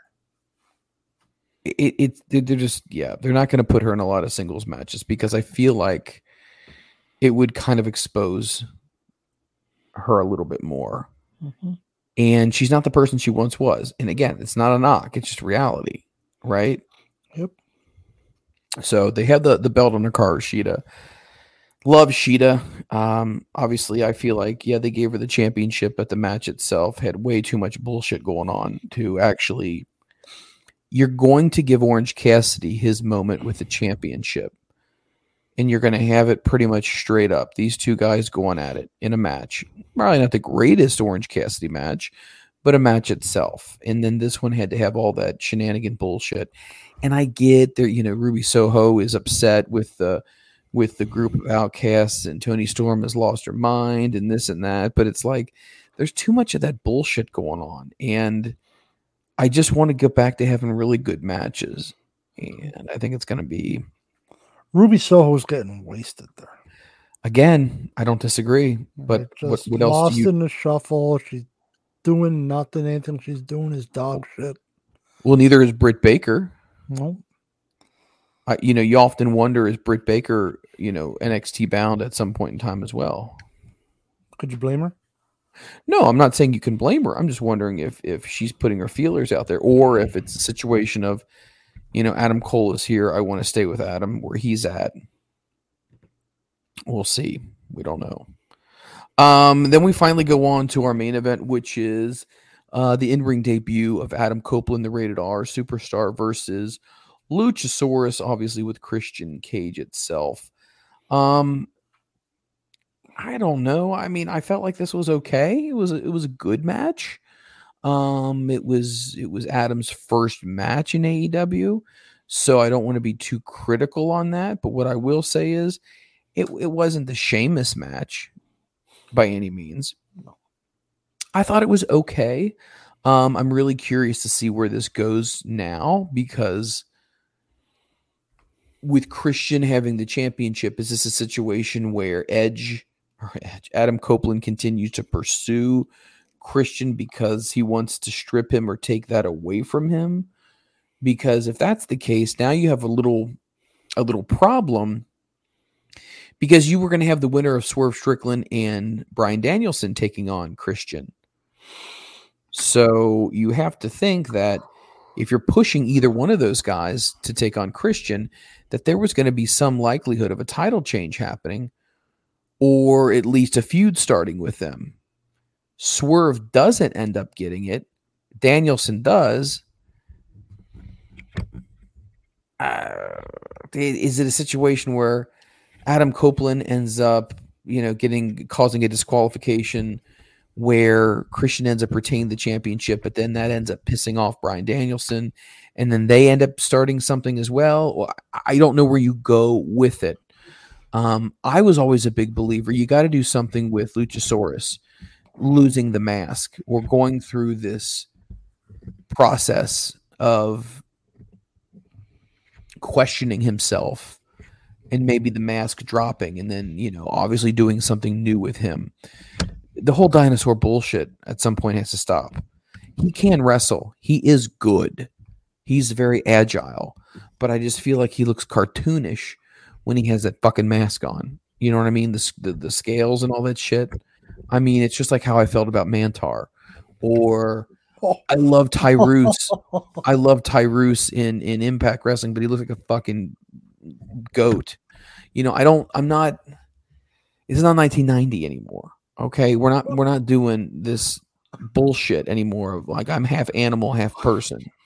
Like it's over, right? We get it. Mantar, Mike. Come on now. Not that bad. Not that bad. I don't know. We'll see. So it's gonna be Bryan Danielson that's gonna be taking on Christian Cage on Collision for the championship itself. The match itself got to be, we'll end up seeing what happens. I'm not really sure if you heard the interview that Adam Copeland gave about what actually led to his departure, or at least something that led to his departure from WWE. Did you hear that yet? No, I've read a couple things on with the Judgment Day and everything. No, I haven't heard about the Judgment Day. So what happened was that was kind of also something he creatively worked on as well, and he kind of like wrote the story out where at the end, after he did all of his stuff in a year, they would all eventually turn on him. Well, what ended up happening was they ended up deciding to move up that whole thing, that process quicker, because of the ascent to success of Rhea Ripley, the ascent of Dominic, right? Because they were getting over and things were going well for them a lot faster than they thought it was going to take. And then they end up getting Damian Priest as the Money in the Bank guy. So it really turns into Dom is white hot, Rhea is white hot, Damian's white hot. Finn Balor is kind of the odd man out right now. He's there, but he's not on that level as the rest of them. So they decided we need to make a change. And they made a change, and Adam said that they sped the whole process up. So there you go. And then obviously after that, Creative didn't have anything else for him. He ended up wanting to have one more match in Canada because WWE doesn't go to Canada very often. So he had this match in Montreal. He picked his opponent and he had his final match. And I find it to be very interesting. And tell me if you agree with this. That they said they had nothing else for him creatively. But the minute that rumors started floating that he may go to AEW, all of a sudden a contract was put on the table. I just find that to be a little interesting. Oh, we have nothing for you. Oh, however, yes, we do actually. So they would both do that, though. AEW do that too. That's been done in wrestling forever. So, and his final match was in Toronto, not Montreal. Toronto. I'm sorry, my mistake. Yes. So that's interesting. So Bleacher Report. So the NXT show ended up getting an A- as an overall grade. The overall grade for Dynamite was a B. Again, there were probably not wrong. Honestly, from what I've seen, that's accurate. The show itself, I felt like they had some great moments, and then like the Tony Storm stuff. I don't need to watch that bullshit anymore. I don't need to see that shit anymore. People think that some of Tony Storm's greatest work is being this 1930s silent era Marilyn Monroe. I don't know what you want to call it. Woman who's lost her marbles. I don't give a shit about that. I want the girl from Gold Coast again. The black eyeliner underneath her left eye. I want that fighter back again. I don't get into this whole character shit. I'm just not into that as much as maybe some other people are. But whatever. You know, some people think this is fucking fantastic. I think it's dumb and boring and a waste of my TV time. How do you really feel? It's dog shit. Take it off the TV. All right. Let's talk about something that I think is going to be interesting. So AEW has already determined that they're going to have another Battle of the Belts. So Tony Khan made the announcement that AEW is going to have another Battle of the Belts. And I do believe it will be going after not a Dynamite. I want to say it's probably going to be after a Rampage. They're going to go ahead and they're going to do that. Let's see here. The upcoming TV schedule, Battle of the Belts. I'm sorry, standing corrected. It's Battle of the Belts 8. It's set to air 10 to 11 p.m. on October 21st following Collision. That's going to be from Memphis, Tennessee. Now, the report confirms earlier this week that the special is going to air. It's the first one since July for Battle of the Belts, which took place in Calgary, Alberta. The show featured Orange Cassidy successfully defending a championship against Lance Archer via countout. Toni Storm retained her AEW Women's Championship against Taya Valkyrie, and Luchasaurus at the time retained his TNT Championship when he took against Shawn Spears. So they're going to have another one. It's going to be after Collision. So Collision is what, an 8 to 10 show on Saturday nights? So 10 to 11, they're going to do Battle of the Belts. So there you go. Yay. Well, last one sucked. Tell me how you really feel. Well, it's true, isn't it? This is supposed to be AEW's version of Clash of the Champions that WCW did. But I just don't understand why in the hell we're still doing these things. I mean, it's I don't know. They don't do it very often. I'm just not a big fan of it in general. Things I am not a fan of. Ric Flair is one of them. Let's talk about him for a second. Ric Flair has confirmed, or he has clarified his feelings. He says in a quote, "I have no desire to ever wrestle again." Well, if you believe Ric Flair never plans to wrestle again, then you might want to see a doctor. During an recent interview with PW Insider, WWE Hall of Famer and legendary wrestler Ric Flair spoke about a variety of topics, including his recent comments about still wanting to have one more match on his Woo energy drinks and so much more. Now, did you know Flair has an energy drink, Buster? I learned about it 5 seconds ago. Yes. He said, "Everything is great. I met my business partner, Chad Bronstein, 18 months ago. Once again, nearly 2 years ago, my life completely changed. I still obviously am involved with wrestling, Ashley, his daughter Charlotte Flair, and I love wrestling and I'm pursuing other interests, such as cannabis and energy drinks. Those are two things that got us really motivated." Chad and his partner came up with the idea for the concept, and they wanted to have a really good formula for a new energy drink, and actually people love it. So anyway, he's doing cannabis and he's doing energy drinks, which is wonderful. But as far as wanting to have another match, Flair says that, "No, I'm officially done." Here's his quote. "No, that was completely taken out of context. No, I have no desire to wrestle again. I could say, because I do feel great right now. And if I did, I could be better because I learned from the mistakes I made from my last match, which was I didn't hydrate myself enough. I only weighed 218 pounds. I didn't drink any water that day. That and a combination of nerves and everything else." You didn't drink your fucking water is the reason why you fell asleep. The reason why you didn't drink your water is because you passed out. No, you're 70 some odd years old. Okay. You have heart problems. You are not supposed to be in the ring at this point in time in your career. That's why you didn't look good. But people continue to point back to the training footage he had with Jay Lethal and how great he looked. And I'll admit, during his training, he looked good. But again, it was not in the same context as a wrestling match in front of people. But here's the funny thing. Ric Flair seems to change his tune a lot. And it wasn't that long ago that Flair made the comment that he would like to wrestle again. And in fact, he went even far as saying he actually thinks that he should have had a different opponent for his last match. So I want to pull that up again. I want to read that comment to you. Do we really need to have this conversation? We do. I want to.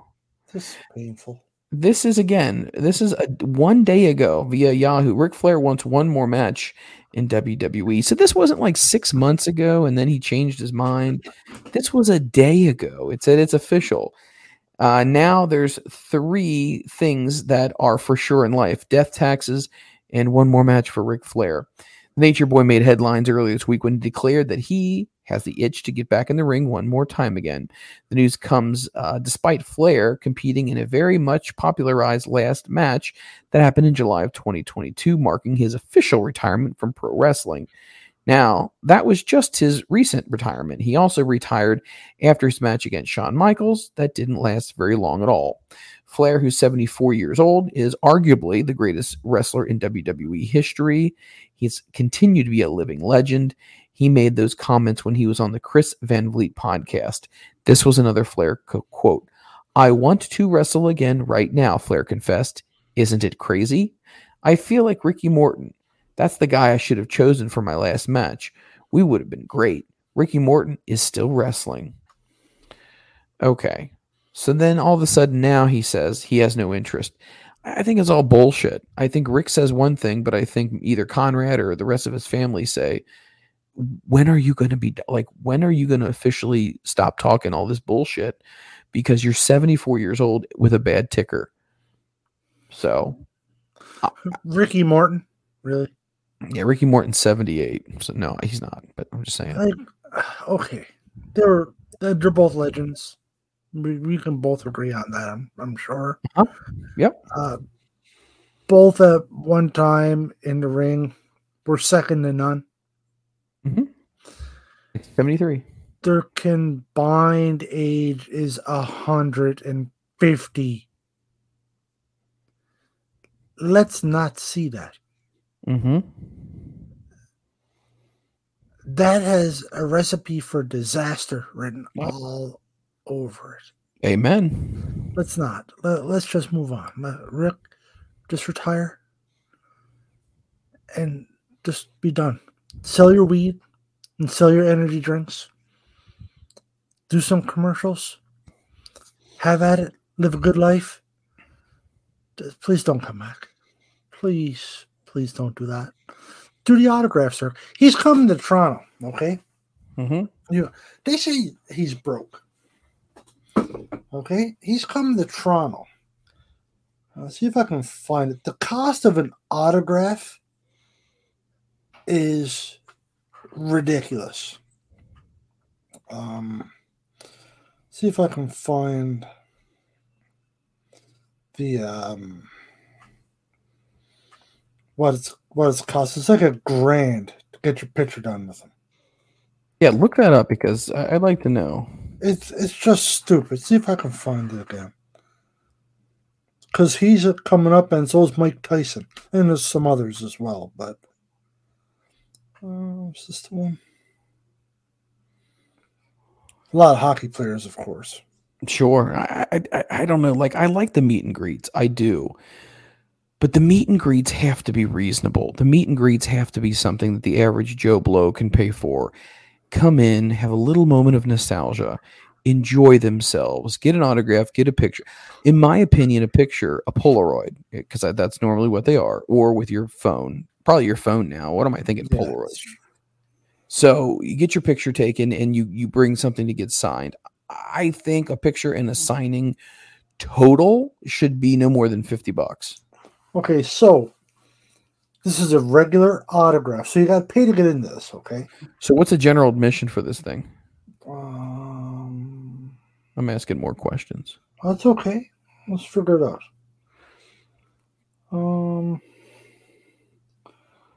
General admission, $25 per day. Okay. That's not bad. There's nothing wrong with that. Okay, gotcha. Now we're going to get to the autograph part. $25 to get in the door. Okay. Yeah, so that's just to walk in. So now we got Ric Flair.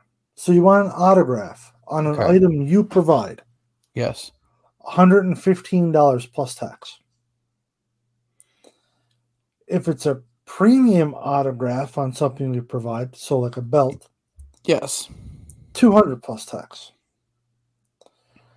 If you want a picture taken with your own phone, $115 plus tax. Wow. If you want him to add Nature Boy to any autograph, so apparently his autographs are Ric Flair, okay? If you want him to put Nature Boy Ric Flair, it's an extra $115. If you want the picture on your own phone and an autograph, they do a bundle package for $229, so you save $1. Or you can get the fast pass, so you don't have to wait in line. That's an extra $120. and they've done away with it now. But you could have got your picture taken with one of his robes. I don't see that on here anymore. He's not in it. You're in it with one of his robes, and it'll say $250.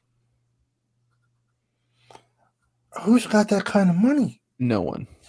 So now you're looking at, let's see what we got here. So Brett Hull, you know who Brett Hull is? Mm-hmm. Hockey player. Mm-hmm. Autograph, $50. Regular autograph. Premium autograph, $75. No, what the hell's a premium? So that'd be like on a jersey or something like that. Okay. Or a game-used helmet or gloves or something like that. Right. It's just absolutely mind-numbing, these prices. Ray Bourque, another hockey player, retired hockey player, Hall of Famer, played for Team Canada. Right? An absolute legend in Boston. Loved. $74 for an autograph. Why is Ric Flair so damn much? Why? Right? I'm just trying to flip through. Who else we got here? Good old Wrinkle Dick can charge a lot of money. I guess so. Wendell Clark. You probably don't know who that is. He's a legend in Toronto. Okay? Just played for the Maple Leafs. Absolute legend. And this where this fan expo is. $55 for an autograph. Right? It's just these prices are reasonable. $50, $55, $60, $75. I'm fine with that. But $115 and an extra $115 if I want to write Nature Boy on it. Yeah, I don't get this. I don't get the distinction between the two. Like, if I was the one, I would sign mine, asshole Mike Freland every time. I wouldn't say, well, I'm going to sign it, Mike Freland. But then if you want me to put asshole in front of it, that's going to cost you another $115. Why do you need to do that? Like you're getting paid $115 for me to walk up, and you're sitting at your table. Mm-hmm. For me to walk up, hello, Mr. Flair, pleasure to meet you. And he's gonna scribble Ric Flair across, hand whatever back to me. See ya. Next. What? 5 minutes? Oh, not even that. No, that's what I'm saying. 5 minutes, brother. Hey, I'll make $115 every 5 minutes. No problem. It's good living, right? But if you want to write down Nature Boy Ric Flair, $230 plus tax. That's a little rich. Yeah, it never stops. It never ceases to amaze me how some of the. But here's the thing: they know they can get that, so they're gonna push the envelope until somebody says, "I'm not booking you for this," and no one shows up for your line. But everyone's going to show up because we all expect Rick to be dead soon. Like, he could have been dead a few years ago. So they're thinking, I might as well get my Ric Flair stuff now because he may be dead. He was supposed to give up alcohol. He didn't give up alcohol. Well, I can't blame him for that. But I went to a convention a couple years ago. Bret Hart, Mark Henry, Tommy Dreamer, Billy Gunn, Hornswoggle, Jimmy Corderas, Lex Luger, Tully Blanchard, Jimmy Hart. I'm missing some more. I showed you the picture, sent you pictures of it. Mm-hmm. And I think I only paid $300 for a photo op with all of them, an autograph with all of them.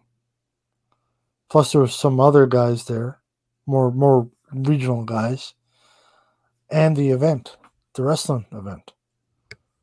And Bret Hart's a pretty big deal. I'd agree. Mark Henry, Lex Luger. Yeah, Lex is not the name he used to be, but he's still a name. Mm-hmm. Tully Blanchard, Billy Gunn, Tommy Dreamer, Hornswoggle. It's not like they're nobodies. So, I don't know. It seems $115 for an autograph is a bit rich. It is. No, it is. It is. It's extremely ridiculous. And, wow. Interesting. Well, somebody who might have once been rich, but is not rich anymore, is a man by the name of Phil Brooks. Phil Brooks used to be a big name in the wrestling industry, and I guess to some extent right now still, but his stock could not be any lower. Have you heard the recent issues with CM Punk and when it comes to his potential return to wrestling? Last I heard was WWE was not interested, period. And I never really heard anything after. No, that's 100% correct. So CM Punk made contact with WWE after he was released with cause, mind you. And he wanted to come back and he wanted to be a part of Survivor Series, which is going to be in Chicago this year. It would have been a perfect opportunity.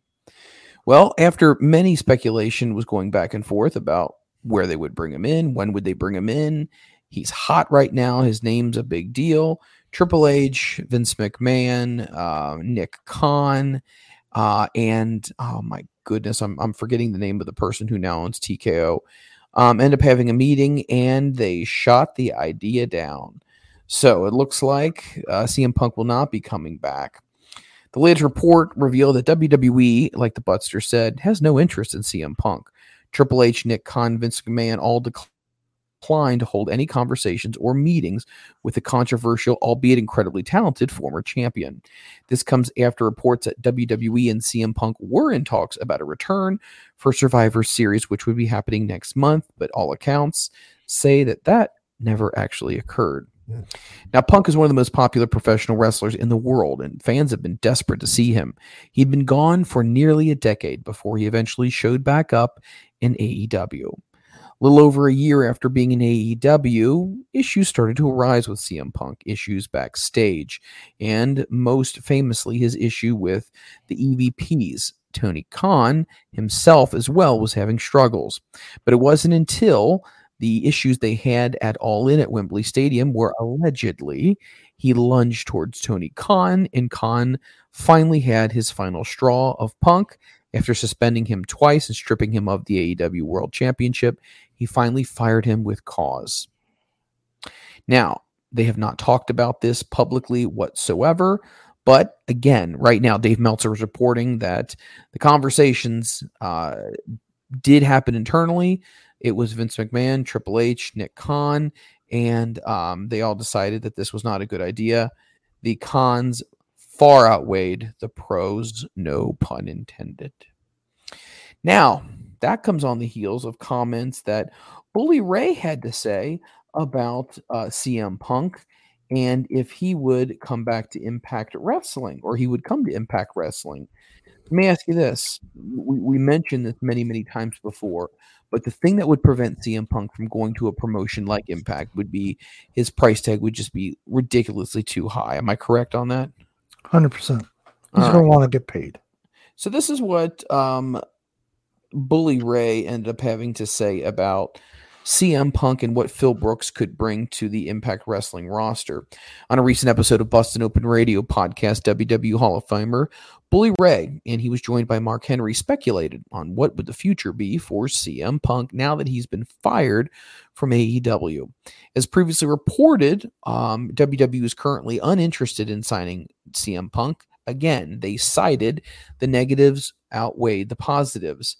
Now, this is what Mark Henry had to say. Mark Henry on wanting to see CM Punk versus Seth Rollins in WWE. He would go on to say, and I quote, "I don't want to see nothing more than Punk challenging Seth Rollins. That would be a monumental deal for both parties involved. It would be monumental to hear CM Punk music play and to come out and face Seth Rollins."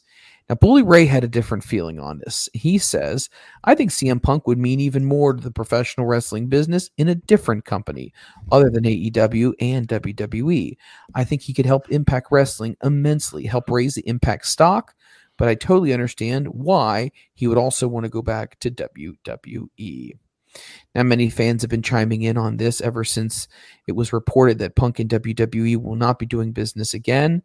But Meltzer also said he was also told by WWE that we never say never for forever in wrestling, but it's not for right now. It used to be a situation when Vince ran things that he would do what's best for business. That was a tagline he would often use. "I'm going to do what's best for business, pal." But the thing is that Vince is not really in charge anymore. And there is some news swirling around that Vince is not really in great standing with the new TKO company. And the new owner of the TKO company basically says that he believes that the falling of the new TKO stock has something to do with Vince McMahon still being a part of the WWE universe, and that maybe something needs to change. But before we even go into something like that, let's talk about the Punk thing here. We both had heard that, Punk would be interested in going back, right? And would he be interested in going back to stick it to AEW, have a live mic and say his thing? Maybe. And then some people said, on social media that the WWE probably wouldn't want him to make any references to AEW, and just say, I'm back, and do his spiel. But now that's not going to happen. Impact may or may not happen. Do you think we've seen the last pro wrestling match of CM Punk's career? No. I don't think he's done. Definitely done with AEW. Most likely done with WWE. He's going to want that final match. It might have to be on Impact or something along the lines of like Flair did on a bigger scale, of course. He's going to have that final match. I can't see him just being done, going out on this kind of terms. I can't see it. Because let's be honest, if he's just coming in for a short-term run, it could be done with Impact. Providing he's going to take the hometown discount. Because he can't get market value to go to Impact. No, he can't. He can't afford it. But if he just wants to have a run to go out, on his own terms, we'll say, a 3-month, 6-month contract with them for a friendly amount, enough to where he's making $1, but he's not making AEW or WWE money. He's never going to make that again because AEW will never bring him back. I will say that, never. That's done. WWE, it's slim. It's never say never, but it's slim. So I could see him going to somewhere like Impact, signing something short term, get a little feud with somebody, get a championship title reign, and go out his own way. That would make sense. I can't see him just ending like this. Nobody would want to go out the way he's gone out. You just wouldn't. Just on pride, on ego, on everything else. Because you got to think, this would be a hard way to be remembered. I walked out on WWE, did the pipe bomb. That didn't end well. I wasn't around for 7 years or whatever it was. I came back to AEW. I was a pain in the ass there. Hey, you remember me? I'm set up next to Virgil in the fucking New York City subway selling autographs for $5 a pop. Right. Obviously, that's not going to that extent. But you know what I mean? He's not going to want his legacy to be remembered as that. I don't think. Or maybe he doesn't give a damn. That wouldn't shock me either. But I'd be surprised if this is how it ends. Yeah, when it comes to Phil Brooks, I mean, keep in mind, when he left WWE, he was fired, and he didn't come around wrestling for 7 years, and he didn't seem to have an issue with that. So if you don't mind getting fired on your wedding day and not going out in that way, how is this necessarily any different? I mean, as far as the give a shit level, you know what I mean? No, there's definitely value to. I guess I'm thinking more for me. That's not how I would want it to end for myself. Because he's had a good career. And if I'm him, I don't want my legacy to be the guy that was a pain in everybody's ass and just kept getting fired. Even though I was over like Rover, the fans love me, I have a cult following. He's good in the ring, he's good on the mic, but he couldn't play well with others and he just kept getting fired. I wouldn't want that to be how it ended with me. Yep, my last match, just before it came out, I lunged at the owner of the company and tried to strangle him. Had my match, came back to fired me. That's, I don't know. That'd be a hard way to go out, I think, for me.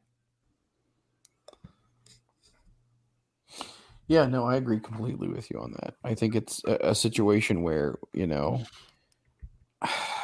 he's such a weird guy. And I don't mean weird in like a negative connotation. I mean just weird as in like you can't really figure out where he's coming from. He's very cryptic in a lot of ways.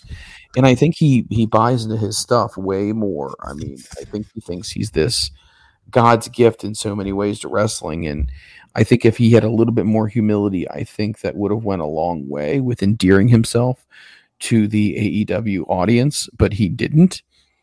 And I also think he's a manipulator in a lot of ways. What he says in front of the audience is one thing. He tries to play himself off as, hey, I'm here for you. But I mean, in reality, he's there for himself, right? He wants to get the payday. He wants to get the big push. He wants the adulation from the crowd. And he wants people backstage to, fall at his feet. Oh my God, Phil Brooks is here. Oh my God. It's not 2011 anymore. Okay. I just don't think he was happy grand total with everything. And that's my take on it. So, this is old, but I want to play this. Give me a second here. Let me pull this up here. Come on.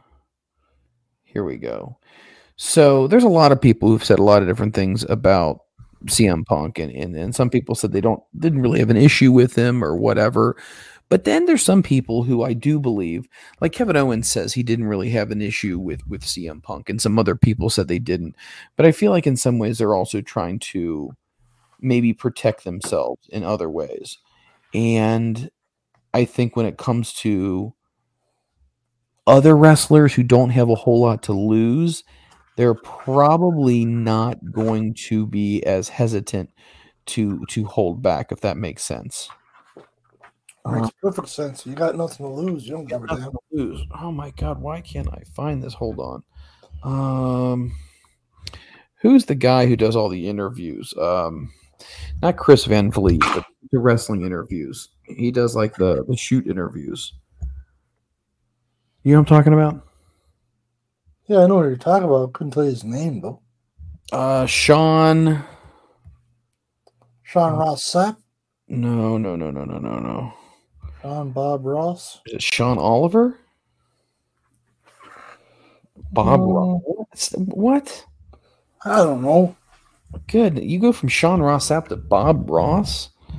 It's similar. Where is this?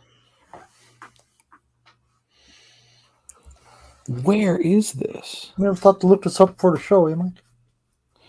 That's that's take a dig at me. I appreciate that. Every chance I get. How'd last week's show go when you uploaded that? Wow, it was 19 seconds. What a sack of shit I was. All right, talk here for a second. Let me find this. Who am I going to talk to? You can talk about whatever you want. You can rag on me. I don't give a shit. The 19 seconds. I uploaded a new track. Everything's fine. So the floor is yours. I got to figure something out. Hold on. Oh, goodness. So now's a fine time to do a Grinds My Gears segment, I guess, this week. And what grinds my gears this week is people buying lottery tickets at the convenience store.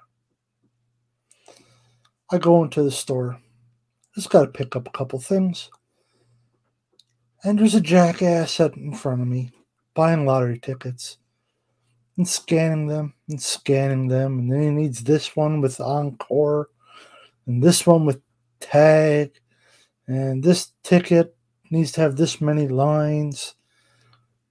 Man, I got shit to do. The other people waiting behind you, like you're 10 minutes buying lottery tickets. I'm not opposed to gambling. I like to gamble. Gamble to your heart's content. But if you have a lineup of people in the shop behind you because you're buying lottery tickets, and then you're picking your scratch tickets, but you got to pick them yourself. Oh, I want that one there. I want that one there. I want two of this kind. Do you have that kind? Do you have this one? Go. Just get the hell out of the way. Because us people coming in, like today, for a prime example, I was just getting gas. Pumped my gas, walked on into the store, I'm going to pay for my $80 worth of gas and leave. So I'm waiting, and this guy's buying all kinds of lottery tickets, and now he's got his little pamphlet of different tickets he needs to buy for the Lotto 649 and all that stuff. Why do you do that to people? People have shit to do. You're holding up people's production, people's lives for your lottery tickets. Unnecessary. Just if you see a lineup, just get out of the way. And when the lineup's gone, buy some more tickets. Don't just hold everybody up, man. It drives me nuts. And that's what grinds my gears this week. That was really good. I'm glad you shared that with us. I would agree. People who spend a lot of money on lottery tickets, they know all the games. Oh, I want to play, shoot my marbles, or I want to play pick the peaches. And it's like, you realize that, and I know you can't win if you don't play. Like, I get that. But it's like you're pissing away money. Realistically, you are not going to win. So why are you doing this?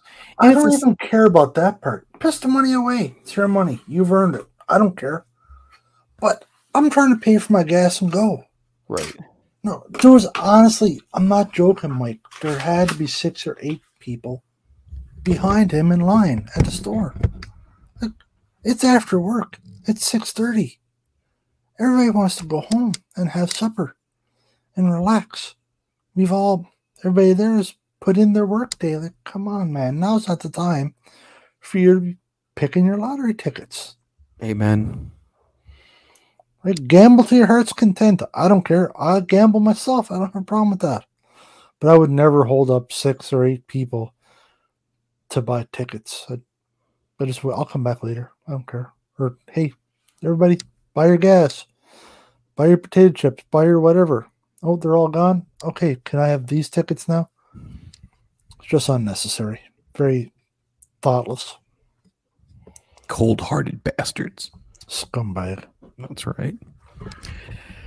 All right, I got the clip here. I want to play this. This is Hornswoggle, or now he goes by Swoggle. So this is what he had to say about his experiences with CM Punk when they were both in the WWE. Take a listen.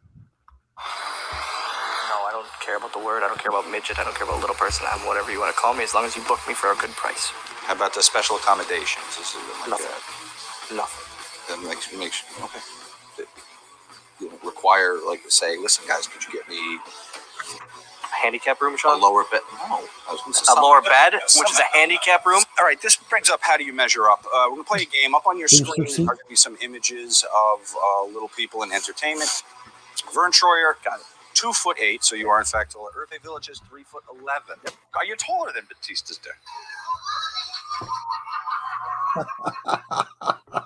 Seriously, have you ever punched a guy in the kneecap during a fight? No. Dragon punched someone in the dick, perhaps? Yes. I punch guys in the dick all the time.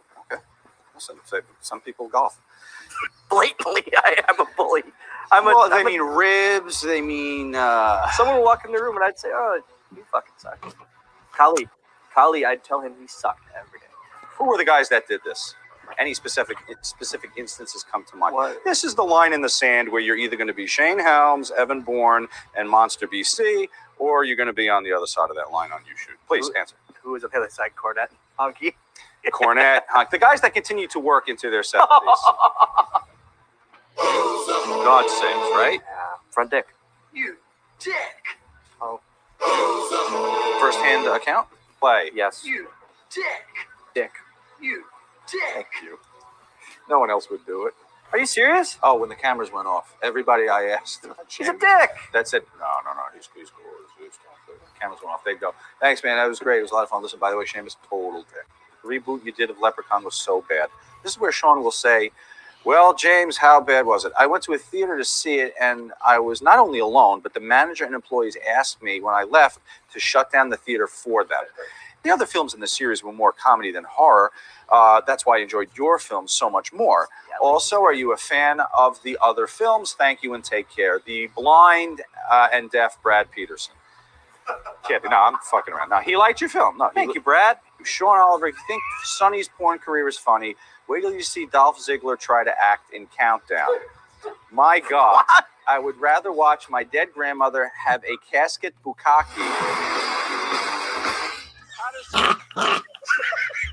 Were you surprised WWE never gave you the Repo Man gimmick, considering you stole money from the company for? Wow, so that's just one little clip of him. I'm gonna get to this. I'm gonna get to the CM Punk one. I promise you. I just thought that was absolutely hilarious. Let's see here. So this is him talking about CM Punk. This was from WSI Wrestling. So let me pull this back up as well. Okay, here we go. Here we go. I'm gonna pull this up. You'll be able to hear this. It's only a couple minutes, but I think it's a really good one. So let's take a listen. You said that CM Punk had fallen out with you for you daring to ask a very, very basic question or favor. Yeah. I mean, we're very, very close friends, and just ended quite abruptly, which sucks because I said, yeah, we're close friends, but it's eventually. Couple of years later, I apologized if you ever took what I asked as treating him poorly, and it was water under the bridge then. But it was a pretty bad falling out, pretty brutal. Yeah. To explain, what was it that you asked him? I literally asked him for a friend of ours' phone number. He thought that was using him to get something. All right, I take it that way. Was he always that difficult, even on the road? I mean, the road takes a toll on everybody. I'm sure I was very difficult and angry and not nice to people at times. But he, at times it's been talked about. He's been known to get angry about certain things really easily. Yeah. Do you remember hearing when he just left? I think it was in earliest 2014, and he just went. Do you remember being backstage at the time, or what did you hear? Like when he quit, you're saying? Yeah, when he quit. Yeah. I don't remember hearing much about it. I really don't, and I just, it's so mind blowing to me. It really is mind blowing because he was going to be in a main part of WrestleMania against Triple H. And Triple H isn't going to take the back burner to many things. So I just don't get why he wouldn't be all for it. Do you think he killed the business when he fought in UFC? No, not at all. UFC is a completely different beast than WWE. And we saw that for ourselves in those two events. I'll cut this question out if you don't want to answer it. Do you think CM Punk should pay Colt Cabana's legal fees? No comment. You smell what The Rock is cooking? Enough is enough! Okay, so that is some of the feelings that Hornswoggle had. Now, if you go to Sean Oliver's You Shoot interviews, he talks more about the situation where he and Punk had a big falling out because they had a mutual friend who remains anonymous. We don't even know who this person was. So from what I understand was Hornswoggle said something had happened to his phone, and I guess he had lost some contacts and he wanted to get somebody's contact information. And Punk determined that was Hornswoggle's way of being a user, meaning using Punk to get something, which doesn't really make a whole lot of sense. That's like if I ask you, what's Rit's number? And it's like, and then you turn me down and go, why are you using me to get Rit's phone number? But we all know each other. Like, what's the big deal? But those are just some of the small one-offs with his personality that just, I don't know. It just gives you that weird feeling, like you never know where he's coming from or what he's doing. And then you hear some people on the flip side say, man, he's a great leader and he's really good with helping the young talent out. And you hear all these other things. So what do you believe? What do you not believe? I mean, the one thing I will say is I don't think there was a bigger CM Punk fan than Tony Khan. And Tony wanted this to happen. I mean, you could see the jubilation on his face and the excitement when he finally had CM Punk on the roster. Oh, well, Tony Khan's a full on fanboy. We know that. I mean, that's right. But I mean, but with everything that happened, and then all of a sudden to bring him back, and then not only to bring him back after what happened at All Out or All In or whatever you want to call it, then to create a brand new show with Warner Discovery, which was going to be focused on him, his own television show. And not only his own television show, but the fact that they were going to have what they call a soft brand split, so he didn't have to work with anybody he didn't want to work with. I mean, how much can you cater to someone before you officially say your antics are too much? It's too much for us to digest anymore, regardless of what your value is as far as ticket sales and merchandising. I mean, at some point in time, you got to say, I'm doing all this for a guy who just came in. Why am I not doing these things for people who've been here long term? I think that's a fair assessment. Why am I not doing these to the people who've been here long and they've been dedicated to me outside of, oh, well, Punk's already an established name. Punk already has this level of support that's built up over years. You're bending over backwards to do things for somebody who is showing that they are absolutely counterproductive when it comes to the model that you have for your company. But then again, as we said before, Tony is very much a fan, and I think, and he's a big fan of ECW. That's why you see a lot of ECW guys show up on the program as well. Rob Van Dam's talking about how he would compare Vince to Tony Khan, and he said Tony Khan is a very compassionate person. He brought in Sabu as well, and he's done these things.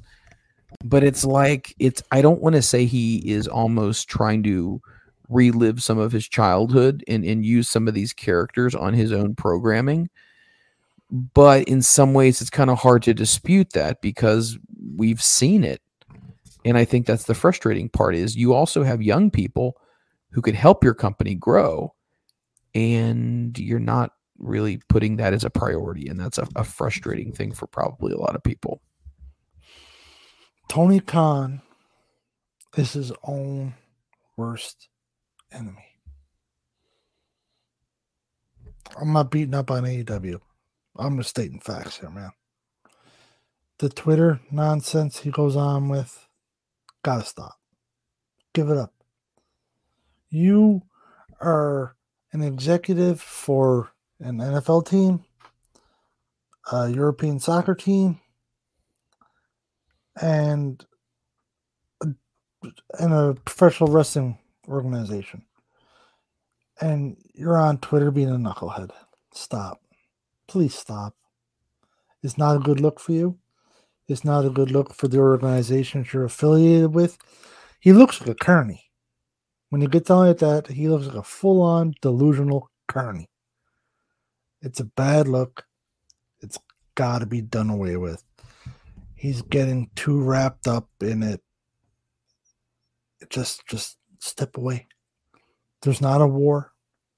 We don't have this war going on that you're trying to envision. Everybody's not out to get you. Everything's not skewed against you. Just take a deep breath, man. It'll be okay. Life's still good. But let's just pump the brakes a little bit, Tony. Stay off Twitter. Get somebody else to run your Twitter for you. I'm sorry. You're not mature enough. We're going to take it away from you. We're going to ground you from Twitter because you've lost your damn mind sometimes. You can't argue this, Mike. And I see that look on your face. You can't argue it. He doesn't help. He makes people crazy. He drives people nuts. Tony does. And he's trying, I've said this to you, I've said this on the show. He's trying to make AEW create a pay-per-view on the old WWF video games we had, when you could just make fantasy matches. No rhyme or reason to them, just I want to see that guy and that guy.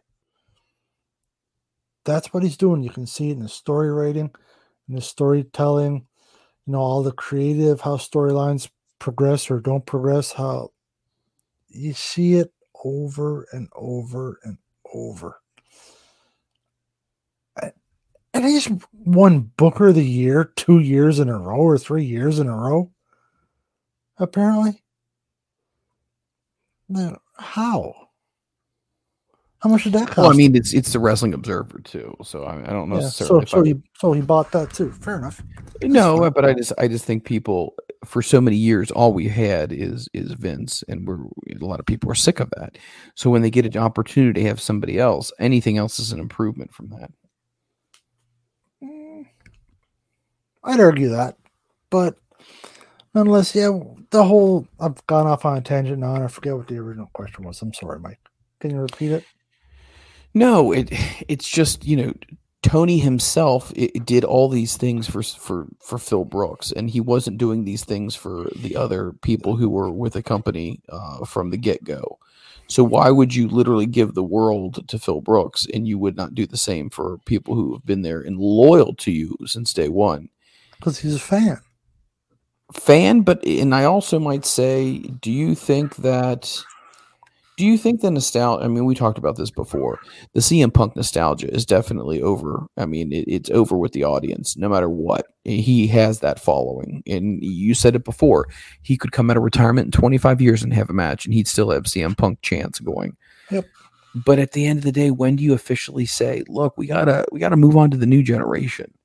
And it's not the Phil Brooks generation anymore. You're in your mid-40s, dude. You're injury prone. He's got that fucking tooth he's got to fix. That still bothers me. But I feel like a lot of people are catching up to the notion that this guy can sell tickets. This guy may be this, that, and whatever, but his antics definitely put a bad taste in your mouth, and you don't want to have that around the new, impressionable young talent either. But some people say he's great in the locker room. Some people say that as well. So is the truth in the middle? Really, like all stories? You say this, I say that. The truth's in the middle? To some degree, yeah. To some degree. So, because there's no way that the rumors are going to be, oh, he's great in the locker room, he's a great leader, if there's not some truth to it. And there's not going to be the rumors that he's a pain in everybody's ass in the locker room, if there's not some truth to it. There's just no way there's people going to be like, oh, he's a great leader. Well, because it's not like just one person said it. Right. Because if it was just one person said it, you're like, well, you're his boy. So, of course, you're going to be loyal to him. But it's been said before. It's come out in more than one article. Right. From, quoting different sources. So there's some truth to it. Now, how much? I don't know. I mean, I'm not in that inner circle. I have no idea. But there's got to be some truth to it. Mm-hmm. You're right. But he's also a pain in the ass, too. Like, anybody can agree to that. He's also a pain in everybody's ass. Yes. I think that's very much agreed upon. So, we've covered so many things. We've covered the Title Tuesday, NXT and AEW. We've talked about Edge, now known as Adam Copeland. We've talked about Christian. What are we going to do with the new resurgence of Powerhouse Hobbs? Where does Wardlow fall in all this? We talked about Max and the anti-Semitic segment he had with Bullet Club. We talked about WWE and where they're going right now and how hot they are right now and the reasons why we may see more main roster stars showing up on NXT programming. We talked about the buildup of the next AEW pay-per-view. We've also kind of teased a little bit about that War Games is actually going to be part of Survivor Series this year, which is going to be part of Chicago as well. It's a big event that's going to be happening there. I'm going to actually be probably mentioning a new project that I'm going to be doing pretty soon, and I'm excited about it. It's still going to be in the works right now, but I'm going to let everybody know pretty soon what's happening with all of that as well. So all that in, so much more we've talked about. Again, we thank you so much for listening to the program. Again, my sincere apologies for the snafu that happened with the last episode. 19 seconds. That's a world record for an episode. 19 seconds. It's longer than you usually last. This is very, very true. I usually last about half of a commercial break. So anyway, yeah, I'm here for a good time, definitely in a long time. But for the Buttster, I am Mike Freland. It's been fun. It's been enjoyable. And we will catch you on the next episode of the Front Row Material.